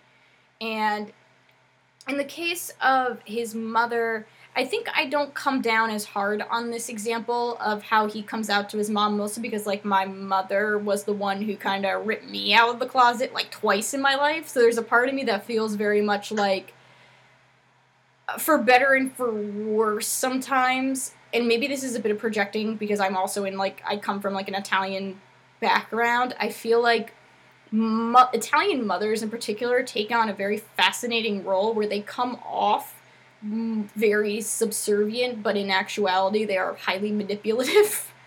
And I feel like Marco's mom is the same way to a certain extent. I think she's a nicer version of it. I think that you do see very extreme versions of this in media and in person. I have met and have lived with women like this. But I think that Marco's mom is a similar type of it, but a nicer, like a lighter version of it, in the sense that, like, she kind of knows how to invade her son's space and how to keep wearing him down until she gets to the answer that she wants. Yeah. Like, and I don't know, because, like, Marco is an interesting character to me because I think that he's one of the few where, regardless of, like, you know, how Marco's cultural background is interesting to me because I feel like it hits a lot of truths. I don't know if it's because somebody Italian was writing this. I don't know if it was just they took some pretty broad strokes and went with it or what, but I feel like he's given the space to be able to make sense of his cultural identity and the baggage that comes with his cultural identity in a way that, like, very few characters on Degrassi actually get to do. Especially with the way that it shapes and impacts his relationships with people and his sexuality. And this is a moment where we kind of see that play out. Anyway, his mom's low-key manipulative, that's my take, but I also feel that a lot of Italian people only know how to communicate through that. My mom wasn't Italian, but she could sniff out a secret pretty well. Oh, yeah. And it was just easier just to come clean than, it was easier to come clean than to lie. Yeah, and also, I feel like, you know, of the two, you can tell that he has a close relationship with her. He clearly, like, likes her. He likes making, like, pasta sauce with her and things like that. Like, he has fond memories with her. And I understand where, like, you know, he's just like, well, fuck it. Like, this is the safest option, right? Like, Dad's already proven himself to be an asshole about this. Mom seems like she might be okay. You know, fine, whatever. Let's give it a shot and see what fucking happens. My back's already up against the wall. What the fuck do I have to lose? And it leads to her, like, just being like, yeah, so, like, you were with Dylan. Because she knew. Yeah. I mean, they went to a restaurant together, and it was a nightmare. Like, she figured it out. And he starts off with denying it, and then he's just kind of like, yeah, no, I am. And he just keeps saying that he's gay, and they both just kind of cry. Her standing in the doorway, him sitting on the bed. It's so hard. It's really fucking rough. Yeah. See, I think the thing I like about Marco is, like, I understand his struggle to be, like, and I'm, you know, I guess in knowing a lot of queer people, I've always been very in awe of folks who are just like, I'm here, I'm queer, get used to it, and if that means that my identity is a problem for my family, then fuck them, and I'll leave them behind and I don't care. But one thing I always liked about Marco is, like, the reason he struggles with this is because he doesn't hate his family, you know, and, like, he recognizes that they're flawed, but he's not going to just kind of blow up.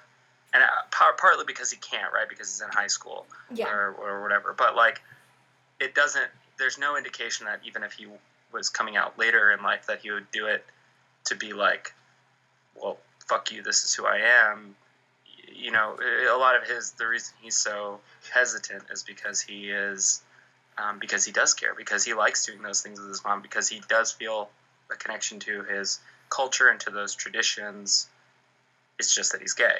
And so, like, he doesn't want to, like, burn everything down. He's looking for a way to kind of have both.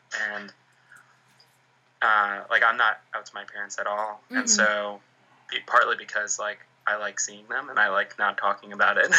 Yeah. And also because, like, we're Irish, so we don't talk about anything. Yeah. That's our culture. So, yeah, like, I'm 30 years old, and it's not a conversation that I want to have with my dad. And that's, so on that level, I'm like, cool, Marco, totally get it. Yeah, I don't know. I guess with all of it, I see why it happens the way it happens. I do wish that it wasn't, I wish he didn't have his back up against the wall, because, again, as, like, the almost lone gay character, right? Mm-hmm. You know, with the exception of Dylan, who, again, like you said earlier, exists to sort of just be a love interest, and it's not real, with a real lack of community. It's unfortunate because we don't get to see another way. Exactly. I guess. Yeah. You know? Like, we know Dylan came out. We know that it took some sort of transition for everyone to get on the same page in terms of his family. On the same page. I know, right? But other than that, like, we still don't know that much outside of that. Yeah. And that's just, you know, how it is. And I think that there's sometimes, I like kind of some of the snippets we get, but it would be way more effective if we actually had, like, a crew of LGBTQ characters with diverse experiences and different familial structures and different relationships with their families. Because while Marco's experience speaks deeply to me, and especially that, like, grasping so hard, not wanting to lose your structure and you know, not wanting yourself to end up in a situation where you do lose that connection with these people that you care about, it does always suck, because it's like, well, like, there are other ways, and Marco's kind of, unfortunately, our only voice in this conversation, really. Yeah. Yeah. For 2004, that, you know, what do we have in 2004 at this point, right? We have, like, Will and Grace. Do we have Queer as Folk and then the L Word by this point? I feel like we might, or we almost do. I feel like we're either on the verge of it, or, like, I feel like at the very least we're on the verge of it, because I definitely was watching Queer as Folk on mute late at night in high school. Yeah, and then I think is that pretty much it? Out. I mean, Brokeback came out. Okay. Yeah. Oh, was that 2004 or 2005? That was 2004, because I remember seeing that before one of my friends went to college. Oh, you're right. It was 2004, because I remember lying and saying that I went to go see Munich, but I actually went to go see, like, when my parents asked what movie I was going to see, I said I was going to see Munich. You know, a perfectly normal movie for a 15-year-old to go see. What movie did I lie to see, Brokeback? I definitely did a similar thing. I definitely did not say I saw Munich. But I don't remember what movie. I don't know why that was the only one that I don't know why I so specifically remember that either. I still haven't seen Munich. It was award season. It's been 15 years. My dad, I told my parents I was going to go see Brokeback Mountain, and my parents just kind of, like, rolled with it. They didn't give a shit. I would not think your parents would. My parents would have serious words about it if I mentioned that. If I mentioned it now, they wouldn't care, but, like, at the time, it would have been like, my dad's mouth would get really small, because that's what he would do when he was angry, is he would, like, purse his lips so hard that, like, they disappeared, and he would furrow his brow, and he'd be like, "You're not doing that." And I'd be like, "Okay." I feel like my disowned schedule would have been way quicker. So, yeah, I said I saw something else. I'm not sure I remember what else, but I saw something. Quote unquote. Yeah. I went to the movies to see something.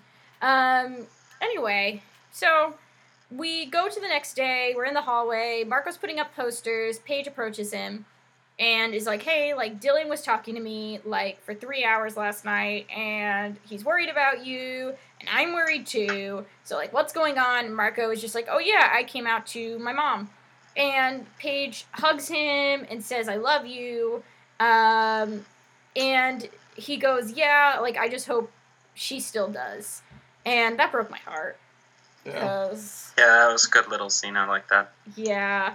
And that felt real. It did. And she points out, like, yeah, like, you've had a year of being gay, and, like, she's had a night to kind of process it. And she excitedly adds that she's going to call Dylan with the news as well. And there's a part of this which is, like, you know, once again, it shows how Marco has kind of lost autonomy with this, but at the same time, I feel like it does speak to how when you are surrounded, like, I wish this was brought up the discussion piece of what it's like to kind of be tokenized as a marginalized person, because I feel like I had a similar sort of experience being, like, the only gay kid in my circle, in the sense that, like, my realizations, my coming outs, my milestones as a queer person were co-opted by, like, my straight best friends a lot of the time. And I understand why Paige is, like, really excited about this and her investment in it, but it does kind of speak to, like, how if you are marginalized, like, a lot of the time, at least when it comes to, like, when you're in the LGBTQ community, like, people get really invested in your life and you don't necessarily want them to, and they start saying things about you as if you wanted that to come out. Sorry, that just reminds me of one of my friends. We were becoming friends, and he came out to me in, like, we were just hanging out, watching a movie or whatever, and he came out to me, and he's like, "I'm not out to a lot of people. Please don't say anything." And I was like, "No, we're cool." And he had told, like, another one of my friends, and he's like, "Please, like, don't tell her. Not even your sister." And, like, everybody kind of knew, like, if I knew something, Susie knew it. Yeah. And I didn't tell Susie. Yeah. Like, and then, like, he told another friend who told Susie. Oh, no. And Susie's like, "Did you know so-and-so was gay? And I'm like, "Yes." And, like, "Who told you?" And, like, "Oh, he did." And it's like, "I thought Frank would have told you." And it's like, "No, I made a promise." Yeah. It's rough. It's really rough with this type of stuff, because I feel like it happens all the fucking time.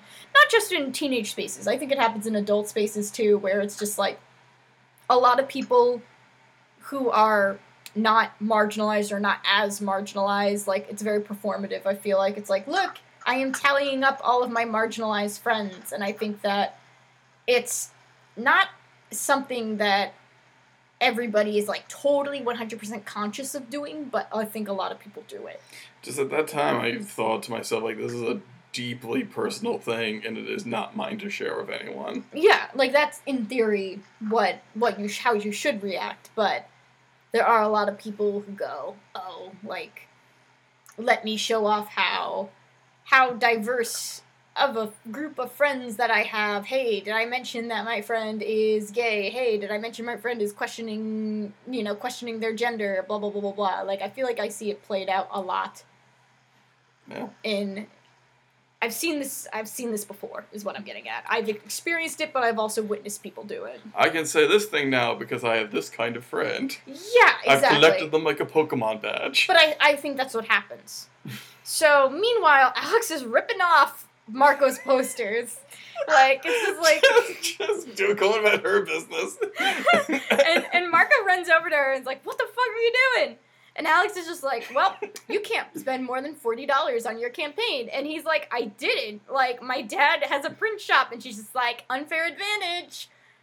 Later." She's kind of not wrong. No, she's not. Like, she poses a really good point. And she's just like... And at one point he's like, "Why are you doing this?" And she goes, "Because you're running and because I can." And just, like, Radish comes up and, like, she just glares at me. He's like, "Carry on," walks away. Right. And Marco is just like, you know, it's like, nobody's gonna vote for you.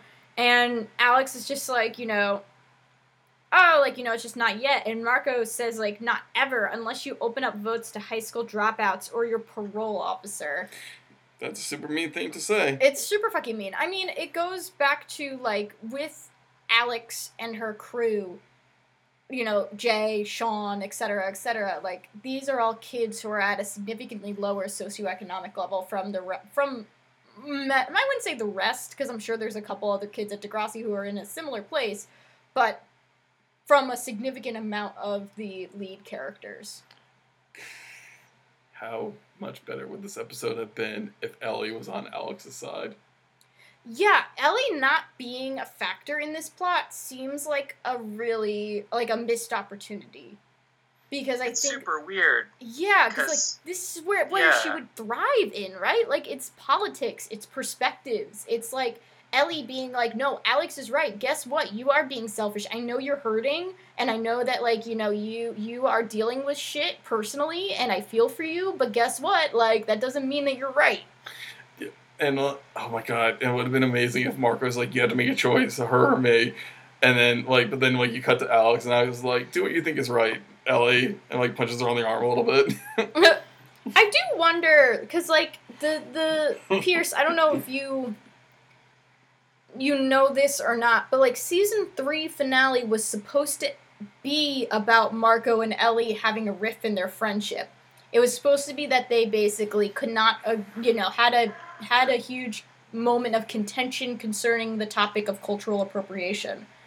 And I wonder if parts of this plot are kind of like vestiges of that initial season 3 finale, in the sense that it kind of feels like you could have slotted Ellie into this and continued that tension between the two of them.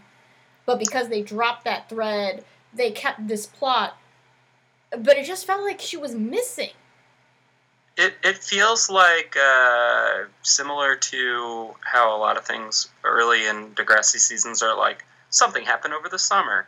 Like, we can just kind of chalk it up to that. Like, if a character doesn't show up, then we're just like, oh, they're just whatever, like, it's partly out of convenience. I wonder, too, like, how much of it is just the logistics of having a bunch of minors on a television show. Oh, 100%. I think that's a big factor. I mean, we get like one shot of JT, right? Yeah. We get like one shot of Craig and Spinner at the lunch table or whatever, So I feel like sometimes when they write these kind of hyper-specific plots that also do involve the parent characters, like the adult characters a little bit, that are going to eat up some time. They're like, we don't need to like pull in all the other characters who are not essential as plot. That said, having Ellie not be there is so weird because she seems like one of the most central characters to like Marco's general sort of atmosphere. It's like she's like definitely a satellite character of him. Yes. So, because they pretty much get introduced around the same time, right? They do. More or less. Because like they're dating or whatever. Yeah, they're part of that like season 2 new kid crew, and like they are a set for a lot of that. Right, exactly, and so, I don't know. I also wonder too if it's just different writers not being as familiar, if it's just writers forgetting. I mean, that's the other thing. That's true. And this goes with comics all the time too, right? Where, the thing we run into often is like characters just disappear and you just go, wait, why? And like years later, the writers will just like, oh yeah, we just totally forgot about that. So sorry, Yeah. So I wonder if it was just maybe more general logistics and the writer's own sort of forgetfulness, or just the leftover vestiges of that original season 3 finale that, she wouldn't be present for this because something happened. But I don't know, interesting to think about, because not to get spoilery, but she will reappear this season, doesn't she? Yeah. As far as I remember, she does reappear later. So No, I mean, I like. We go through the Wikipedia pages of each one, and they didn't say, like, they said, like, this is the final appearance of Kendra. They didn't say that of Ellie, so. No. I will spoil this much. She has some stuff coming down the pipeline. I'm just. So after Marco makes this kind of nasty remark about the potential voters for Alex, she retaliates. And the way that she retaliates is that she, basically asks Marco, she asks Marco, like, who are people going to vote for, the freak or the queer? And she makes it very clear that she's the freak in this conversation. As she's walking away. Yeah.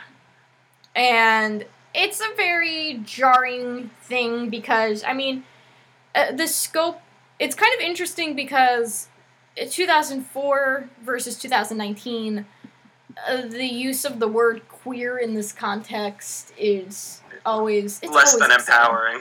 Yeah, exactly. Like, 2019, it's like, I'm like, I use that to describe myself. I reclaim that. But, like, in 2004, it's like...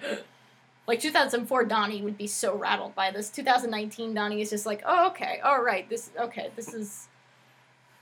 Okay. Sucks, but okay. Yeah. I feel like McDonald's will use queer now, so... God, right? Did they? I mean, I don't know. give it some Probably time. not, but Okay. I wouldn't be surprised.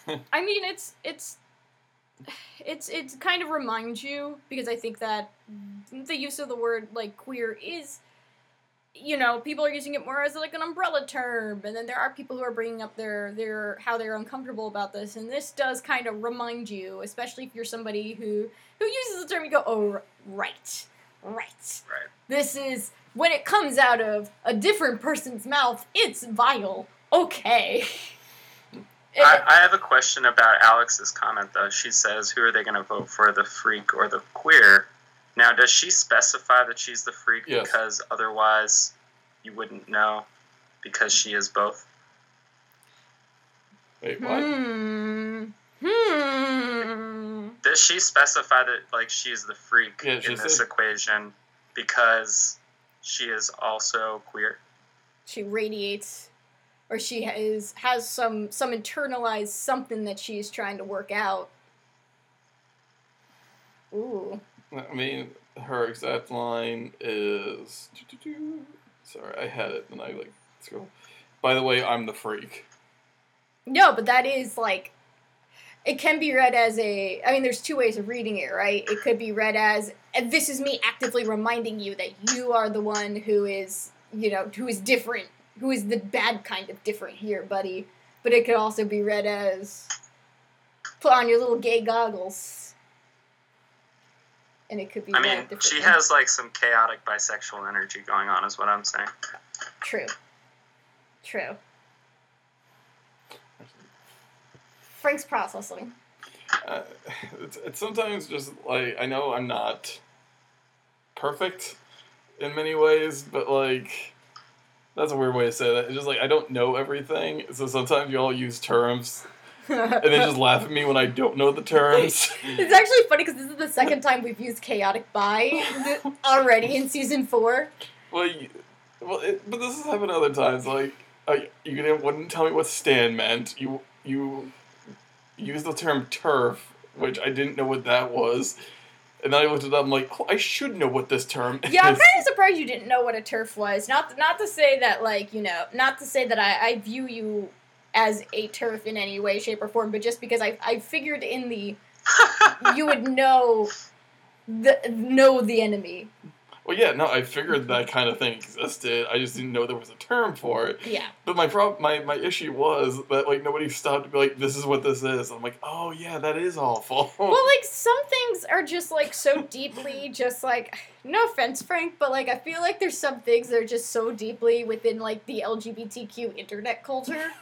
And, like, especially, like, the Twitter culture that you are just not a part of, that I feel like it would just be... So... That's probably a little true. Yeah. But also, too, like... When it's explained to me like that, it makes more sense, but it did just feel like, guys, I want to know, I want to learn. Aw, Frank. Like, I want to, like, accumulate as much knowledge about this as I can, so I can be well-informed, though you can never be too well-informed. I love how it's like, I just want to know what being a chaotic bisexual means. I mean, that one's kind of self-explanatory. Yes. Yeah. Like, just throwing But yeah, acronyms at me. I don't know what's up. I'm sorry? But yeah, that was my read also of Alex's very her specificity in that moment. I mean, I knew that she was gonna say that, but I was like, Yeah. Let me give 2004 a little too much credit. So here's my thing. I don't read Alex at all as bi. Mm-hmm. I read her as straight, like a lesbian, because like my thing is, remember, like a straight lesbian. No. One time, what you're saying is, why? My friends were making fun of me because one time I was so tired I couldn't remember the term lesbian. I was just like, the all-women couple. The all-women couple! And I'm just like, my husband's like, lesbian's like, that's it. Oh my gosh! Because, like, my thing is just, like, I feel like she is so uninterested in dudes, like, that she won't even bother pretending. Like, when Jay's like, here, get me, like, some popcorn, she's like, give me $20. Right. Like, she's like, I will not even bother to waste one iota of my feminine wiles. I will not indulge you in this narrative you're trying to create. Yeah, like... I think that she's... I always read her as bi, but also, like, I understand what you're saying, because based on, like, what she's got to work with, like, you might as well only date one of the girls. Yeah, that's the thing. Because all of the dudes at Degrassi are trash. It's so fucking true. The fact that, like, this show did not just devolve into all the girls dating each other.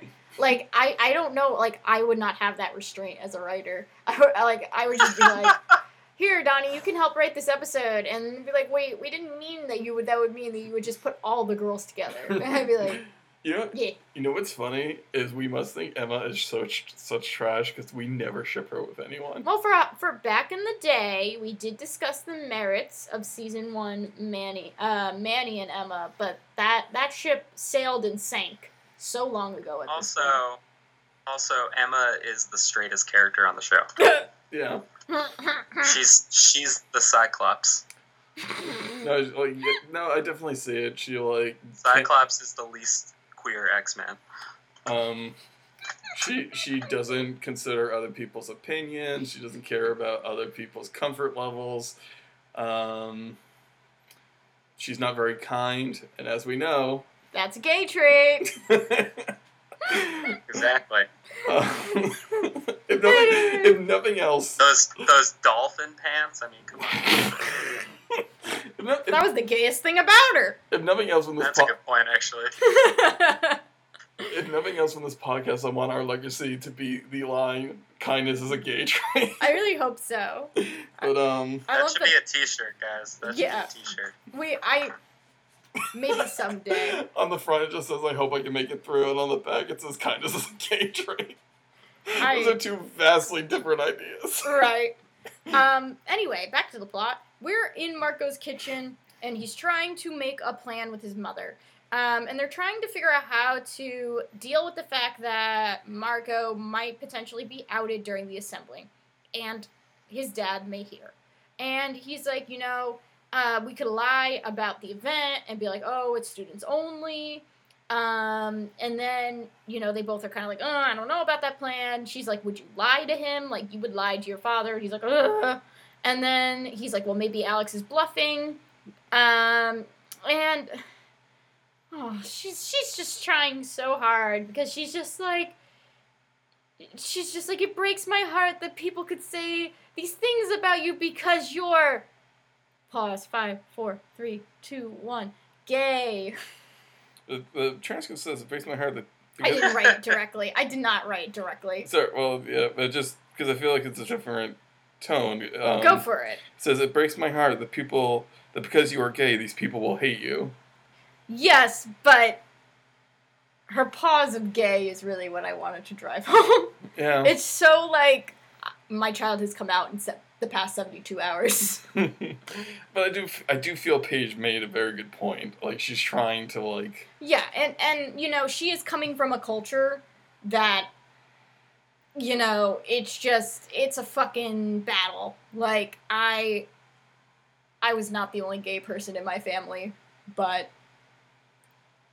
he was not allowed to ever bring his partner to parties, so he was just known as the eccentric, like, extended family member. Like, that's kind of the culture that's more of, like, multiple generations in, but, like, I'm sure it's a kind of similar situation where if she had anybody in the family that was potentially also LGBTQ, either A, she was never told about it, or B, it was like an open secret, but nobody was going to talk about it because why would you in this culture? So, like, she's dealing with something that she does not have very much reference in, especially because Marco is just going about it probably drastically differently than any family member or anybody that she's probably met with this information. Yeah. But Dad comes tearing in, asking about the posters. Marco's just like, hey, so I'm gonna drop out because I talked to the other president and I don't want my grades to be bad, and I don't want my grades to be, you don't want my grades to be bad. And his dad, in typical Italian dad fashion, is like, I didn't fucking have a quitter. You're not fucking quitting. You made a commitment, kid. I'm projecting a lot of my childhood trauma onto this episode, and I'm sorry. That's fine. And I have a magnet on my refrigerator that says I couldn't afford a therapist, so I started a podcast. I'm doing both. I'm doing okay. As am I. I'm doing both. And the other one... Well, Donnie, I hope you can make it through. I hope I can, too. And the other one just says, my only crime, though, is that I was down to clown. Good. Levels. Is that an Insane Clown Posse magnet? It actually has birds on it. So it fucking miracles! Yeah. Sorry. Oh, God. I'm sorry. Welcome back to Down to Clown, the Insane Clown Posse podcast. Here with Donnie and Frank, and we're discussing miracles. We are. What is the Juggalo presence on Degrassi? Where is the Juggalo unfortunately none, but there should be. Clearly. Is it just Spinner? Oh no, he would be. Oh, no. Yeah. You're right. How could I forget? Susie and I. Wait. I'm sorry? But wait, then if he's a Juggalo and Manny reads leftist Teen Vogue, then they would be friends. Yeah. Alright. Yeah. That works for me. That's a power couple. That is. That's a Praxis power couple. Anyway, Marco, after kind of hearing his dad say this to him, he just kind of walks over toward his mom, and they hug each other, and man, you can tell they're both in over their heads. God, I feel for them. But, they're literally holding on to each other against the dark. Yeah, they are. The dark being Marco's dad. Yeah. We go back to that library classroom area. Alex is entering with Jay. She has put a tied-up collared shirt in front of, over her usual tank top. It is tied up and gives a little cropped effect. I love her. Well, I don't think she's been in one outfit yet that hasn't bared, a line of midriff. It's a good look, though. Yeah, I'm not such saying, a good look. I'm not trying to body shame her. I'm not trying to clothes shame her. It's a good look, but I'm just saying. That's it. That's all she's got. It is literally the Iron Man armor of looks, where she's just like, I wear this, put something over it. Yep. We're done. Yep. Also, that's definitely not allowed, right? Clearly that's against dress code, even in public school. But none of the teachers are going to call her on it because they don't feel like fighting that battle. I mean, Manny's also wearing pretty cropped looks. Oh, that's a good point. In Degrassi, it seems like the only time a student has gotten dress coded has been because Liberty actively reported Manny for her outfit. No one doesn't consider it. They could also just have looser dress code. Well, the thing is with dress codes is you are at the hands of the teacher. There's a lot of issues with dress codes that, quite frankly, we do not have time to talk about. Well, I'm not... There's so much bias. Yes. And I understand that, but what I'm saying is just, maybe Degrassi is just we pick our battles. Yeah. In the case of Manny, she was called out because Liberty specifically reported it to Radich. Yeah. It was not like he was coming down the line in the spring season, like, giving detentions left and right. Yeah. Was that the thong episode? Yes, it was. It had to be. I knew it. I was of course. It's got to be that episode. That infamous episode. You got the look. As Alex enters with Jay, she says that she's gonna barf. Jay is like, "Are you being serious with this whole entire thing?" And as they are talking, Marco approaches Alex, and asks if she's serious about potentially outing him. And the reason why is because he points out the fact that she has a real shot, and Jay just dismisses it. He says, "Save it for Sauvé." And Alex, as she's walking away with Jay, she turns back, and you can tell, in case you didn't already notice, how serious she is being about this whole entire situation. Yeah. And Jay is obviously not supportive of it. And then we go to the assembly, and Alex makes, honestly, a really good speech, where she's just kind of talking about how alienated she and other students felt because they do not have access to the school functions as they are and have been last year. She's speaking to the economic disadvantages that some kids have and how they can't afford going to certain events, and now that's not fair for them. And as she's kind of mounting this speech, she's getting very passionate about it. She wants this to be nothing like last year and basically be like, look, there are no events unless you, change things. Yeah. And I think that's not a bad position for a kid to have, because I have seen schools rally behind this idea and effectively reduce prom ticket prices and things like that. So, yeah, she's a rough around the edges take on it, but the ideology is something that has worked in other schools. Yeah. And I just really love how sincere she's being. So when she actually gets to the point that she says, hey, are you going to vote for the freak? Or, you can tell she's kind of weighing her options. Marco is just kind of resigned. And she goes, are you going to vote for the pretty boy? And I love Alex. Yeah. She is a good kid. I really do it's, like her. It's gay solidarity. Yeah. She's queer solidarity. She's learning. She's going through it, She's on a path, and it's not the same path that Marco is on. She's learning and growing, and I love her. Radich introduces Marco. As Marco gets up, he actually says that he agrees with a lot of the points that Alex is making, and as he's starting his speech, Dylan enters and takes a seat. And as Marco is going through his speech, Jay eventually takes matters into his own hands and does the old coughin the word queer during a moment of quiet. And Alex is clearly pissed off that this happened.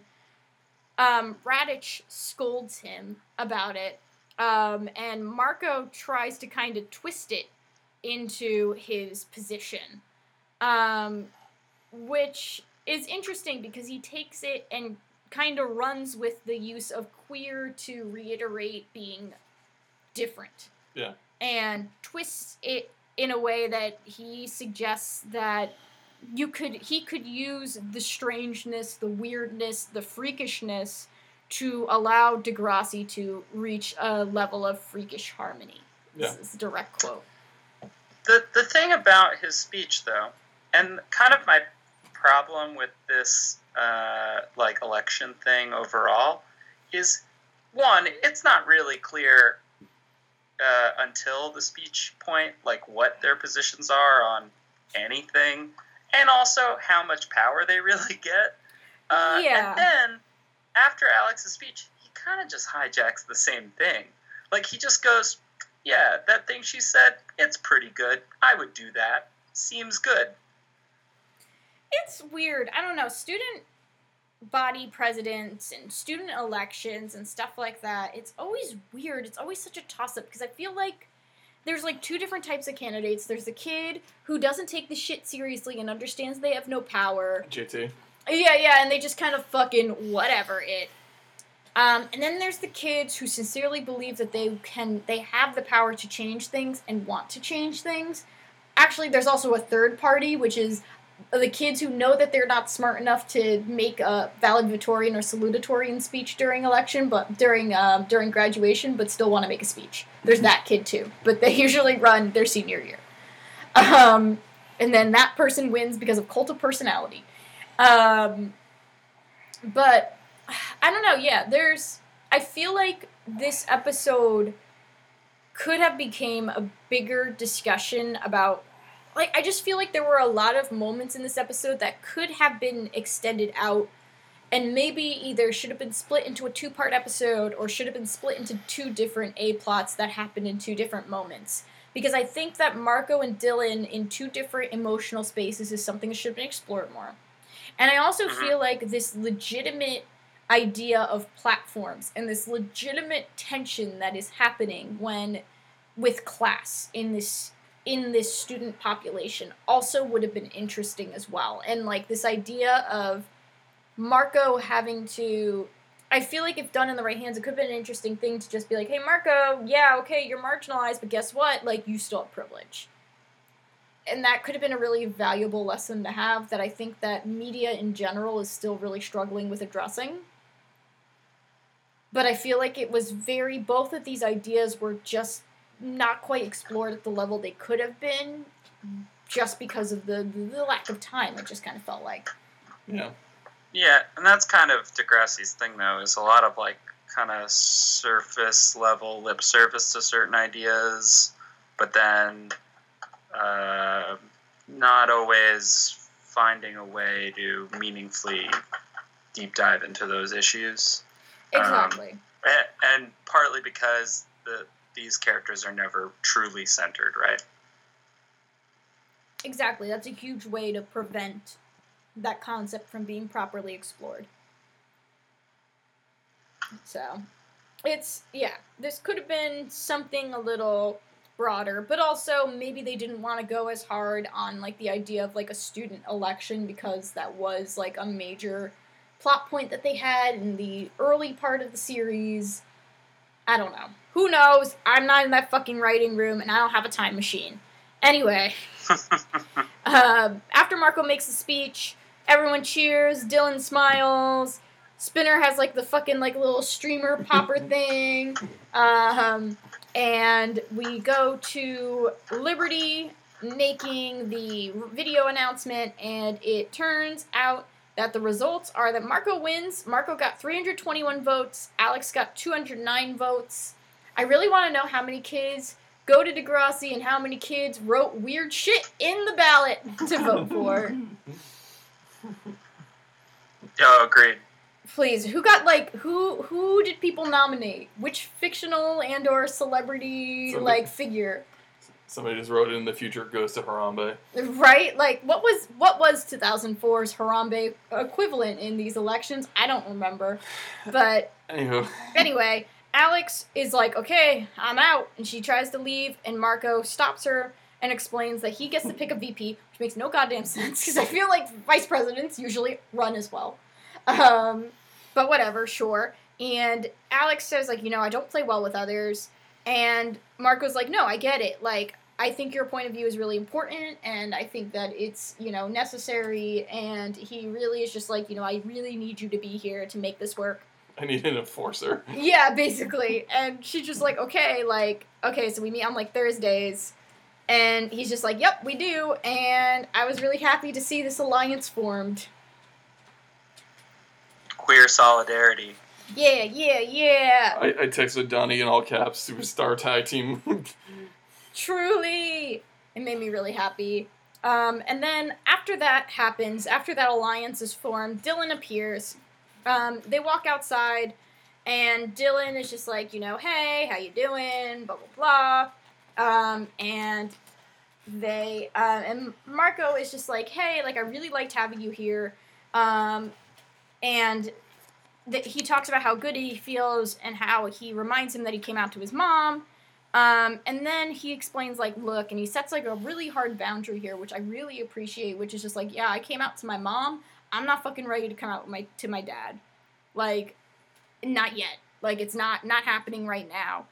And Dylan says that he'll have to tell, but when he's ready, which I always feel weird about, because, like, I mean, Pierce, you say yourself you're not out to your family. Like, I know other people who, like, that is not on their agenda at all, to come out to their parents, for many different reasons, because of familial connections, societal, cultural connections. Like, people have their own personalized reasons why they don't want to, and I understand that doesn't mean everyone would want to date somebody who is doing that, who is under those circumstances, but at the same time, like, you still gotta respect that boundary. That boundary is set. Like, they have to adjust down the right time.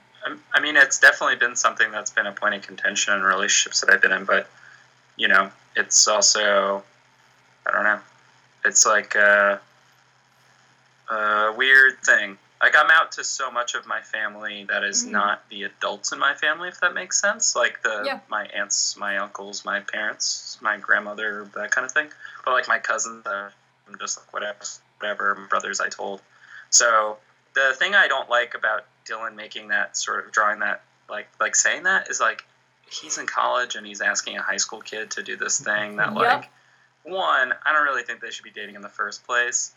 But two, I guess there's only like 2 queer people in this whole show, so I get it. And it's also, having him be a college student allows the writers to not have him around all the time. But, like, yeah, it's just super weird and kind of, it's kind of gross. I get why it exists, but it's kind of gross. I feel like it also goes back to, like, how different it is being LGBTQ in college, because I feel like you have there's a level of almost, like, I mean, there is a level of privilege to go to college, point blank.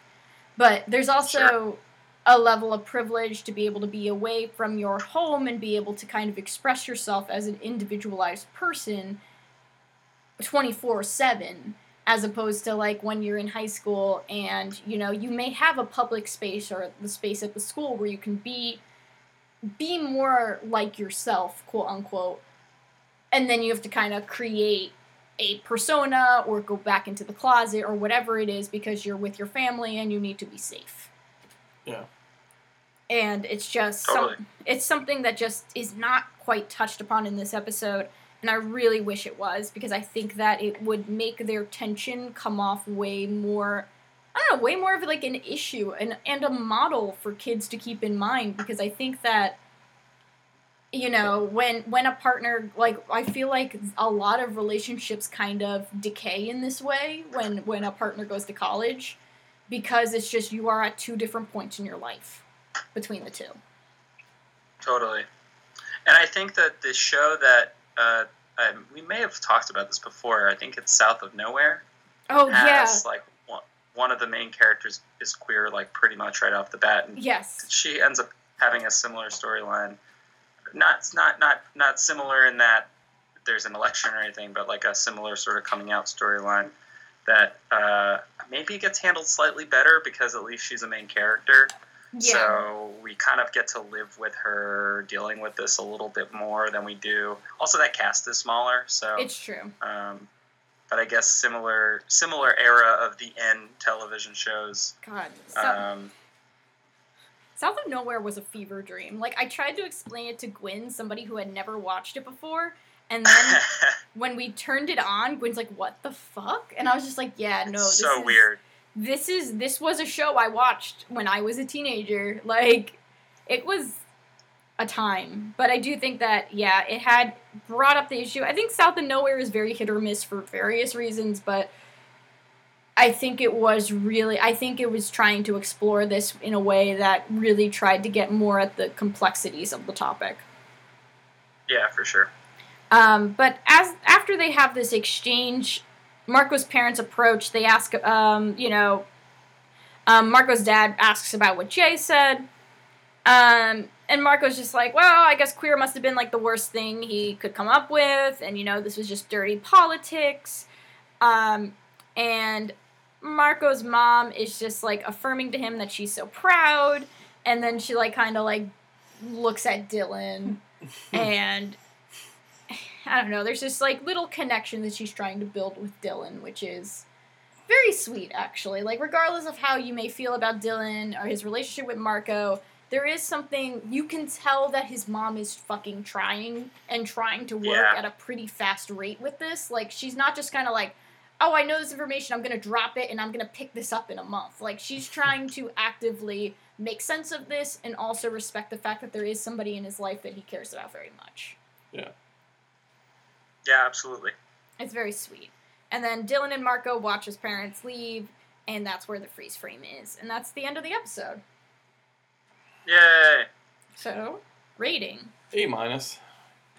This episode moved along at a clip.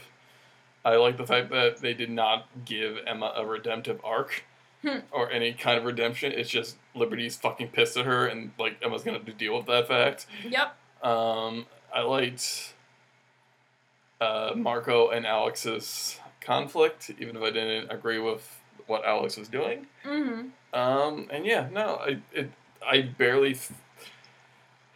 Like, some episodes dragged, this one just skipped along, and by the time I was, like, before I knew it was over. Yeah. This episode I really liked as a kid. I feel like my feelings about it are a little more complicated now, but I think a lot of it does have to do with the fact there was more LGBTQ media. So there's more, like, stuff we can kind of reference with some of these concepts. But at the time, it really worked for me as a kid. I think it still, though it has issues, it still works fairly well. So... Yeah. But yeah, I remember watching this episode an obscene amount as a kid, but I think that was because I watched every Marco-centric episode, like, way too many times. Yeah. Shall we move on to character rankings? Yep. Okay. Mrs. Del Rossi is moving on up for just trying to be there for her son. Mr. Del Rossi, until you can accept your son, you're moving on down. Spinner, for trying to help Marco's campaign, for, showing enthusiasm at the prospect of Marco being the president, you're moving on up. Paige, just stay where you are, very high levels. Marco, also just stay around with Paige. Manny, for fucking stabbing Emma in the back, moving on up. Liberty, for telling Emma to go to hell, moving on up. Chris, you can stay where you are. You can move up a little bit for seeing Liberty's worth. Emma, you're moving on down for being a shitheel. Jay, moving on down for being a homophobic shitheel.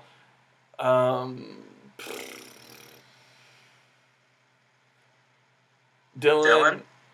He's going down for putting pressure on Marco. And Alex, you're the new rising superstar. Hell yeah. Hell yeah. I think that's it. Nice.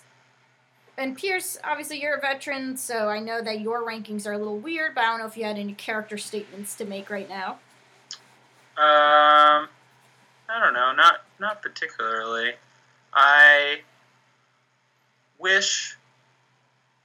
don't know. I like this. I like this episode. I feel like maybe my comments made it seem like I didn't, but I like this episode because I think especially for the time, there was so little, and so overall it's like pretty positive and kind of realistic. Like, this feels real, which I think is what Degrassi's going for, right? Is like some level of realism, kind of dialed up, but like some level of realism. And like this, it's like a convoluted reason for the whole coming out thing, but it's at least trying to be like, well, this is a situation I guess these kids would get into. Maybe you wouldn't get into it exactly like this, but this is realistic and like true to who these characters are at least. And so like that's really cool. Yeah. And so like it, there's some bumps along the way. But for 2004, I think like we were doing okay with this. I think if you were struggling with stuff and you got to see this, and it was the kind of thing that could make an impact. And as soon as I saw we were doing this episode, I was like, oh, I remember this episode entirely, exactly. Because I also saw it a bunch of times, and like because also like Marco is one of the first queer characters that I ever one of the first queer teenagers that I ever saw on TV. because I was aware of like queer adults on TV. So that was very cool. So overall, pretty good. You know, things that could be better. Obviously, that's our favorite thing to do. I think when I show up on the show is to think about how we would have written them better. But overall, pretty good episode. Yeah, I agree. So we can move on to recommendations. Yeah. So I will plug my own article. I have an article about Marco and representation on PomMag called Making It Through Marco Del Rossi, which talks a little bit about his character. Whatever, okay? Freelancing is tough. No, I was sorry. I was giggling at the fact that I sent this to my mom and sister. I was like, look, I mentioned this article that my friend Donnie wrote. Or I was like, look at this article my friend Donnie wrote. And like, are you the friend? I was like, yes, I am, Mom. Yes, Mother. That is true. But it talks a little bit about revisiting Marco in 2019 and how he still resonates with me. And I also have a review coming up on PomMag, which is probably going to be up by the time this episode goes up, called Wishing Non-Binary Readers All the Best, which is my official review about I Wish You All the Best, which is by Mason Deaver, which features a non-binary character coming out to parents and having to deal with the fallout of that. So if you are looking for a 2019 coming out narrative, I would recommend this. It's kind of hard to read it in parts. It is not a happy coming out, but I do think that it does that part well, and also the romance in it is absolutely wonderful and delightful. So I think it balances itself very, very well. And also we have tons of LGBTQ recs. If you go through our backlog, I feel like pretty much anything I recommend has something in it for the most part. So I would also listen to some of our older LGBTQ-centric plot episodes, and you will find some recommendations. I mean, I think the thing I recommended last week, I think I recommended Doom Patrol last week. Yeah. Yeah. Hell yeah. Pierce, do you have a recommendation? So we talked about this a little bit. I don't, off air, but I don't think I have like a specific great like parallel sort of coming out recommendation. I second that Doom Patrol recommendation in either comic book or TV format because Danny the Street is an icon. But and Negative Man too. I would. Oh, true. Yeah, Negative Man as well. Although I don't think he's queer in the comics as far as I remember. But so on the show, definitely. And Matt Bomber, hello. What was I saying? Oh yeah, I guess in terms of like showing more representation of queer people that aren't just coming out narratives, though. Stuff like John Cameron Mitchell's Short Bus, Pose, which is on FX right now. Please watch Paris is Burning. It's on Netflix, the remastered version of it. If you have the Criterion channel, Hedwig and the Angry Inch is on there. Well, that is a very imperfect film. This is the second episode we've referenced Hedwig and the Angry Inch in some capacity.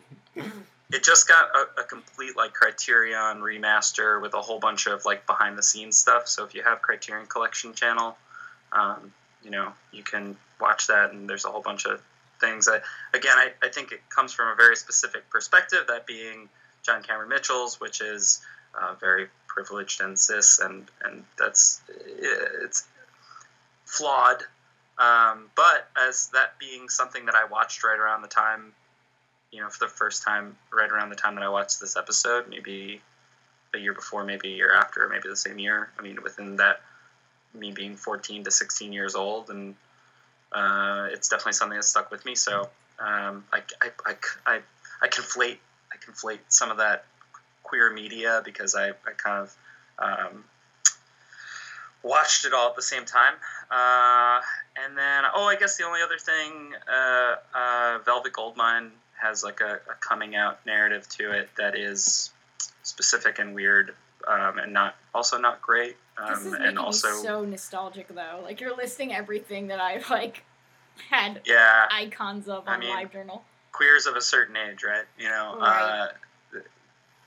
The early 2000s being a time when we were sort of grasping at straws and couldn't find things, so you kind of look for anything, and those were sort of things that were influential for me, as influential as Marco being a character on Degrassi. So while I don't think that I relate to any of these things in the same way that I did when I was a teenager, they still are kind of near and dear to my heart, even if I can see all the flaws in them. Yeah, exactly. With that said, Pierce, you've made it through. Hey, I did it again. Yay! Are there ways that people can check out your stuff or continue the conversation with you? Yeah, so I'm on Twitter quite frequently at PE Lightning, and that's on Twitter and also Instagram, I guess. I have a new band that we're recording right now. We're called Power Trash. Hell yeah! We're at Power Trash 69 on Twitter. We don't have and powertrash.mp3 on Instagram. We do not have a Facebook. Yeah, I don't know. Hit me up. I like talking about all this junk. Have me on your show if you've got a show. I can talk about pretty much anything. I write a lot for Newsrama, do comic book reviews. I'll be going to San Diego Comic-Con in July, so I'll be doing a lot of live blogging. I'll be at New York Comic-Con as well. So if those are places you want to say hello, just reach out. Let me know where you are, and we'll hang out. We'll grab some coffee or something. Yeah, that's me. Yay! If you want to keep in touch with the show, there's a couple ways you can do that. You can email us at ihopepod@gmail.com. Feel free to send any questions, comments, concerns, any potential texts or audio clips that have to do with that you would like to talk about your relationship with the show, as well as any interest in guest appearances. We are in Season 4. Always operate as if we have at least a 2-episode queue, so if there's anything that you want to be on that's kind of urgent, please send out that email as soon as possible. We also have social media that you can follow us on, including our Twitter at iHopePod, as well as our Facebook group called I Hope I Can Make It Through Podcast. If you'd like to support the show, there are a couple ways you can do it. We have a review challenge. Once we hit 20, we're going to go back into the Degrassi archives to check out Degrassi Junior High and Degrassi High. Thank you so much, everyone who's posted a review so far. We are getting there, so please continue.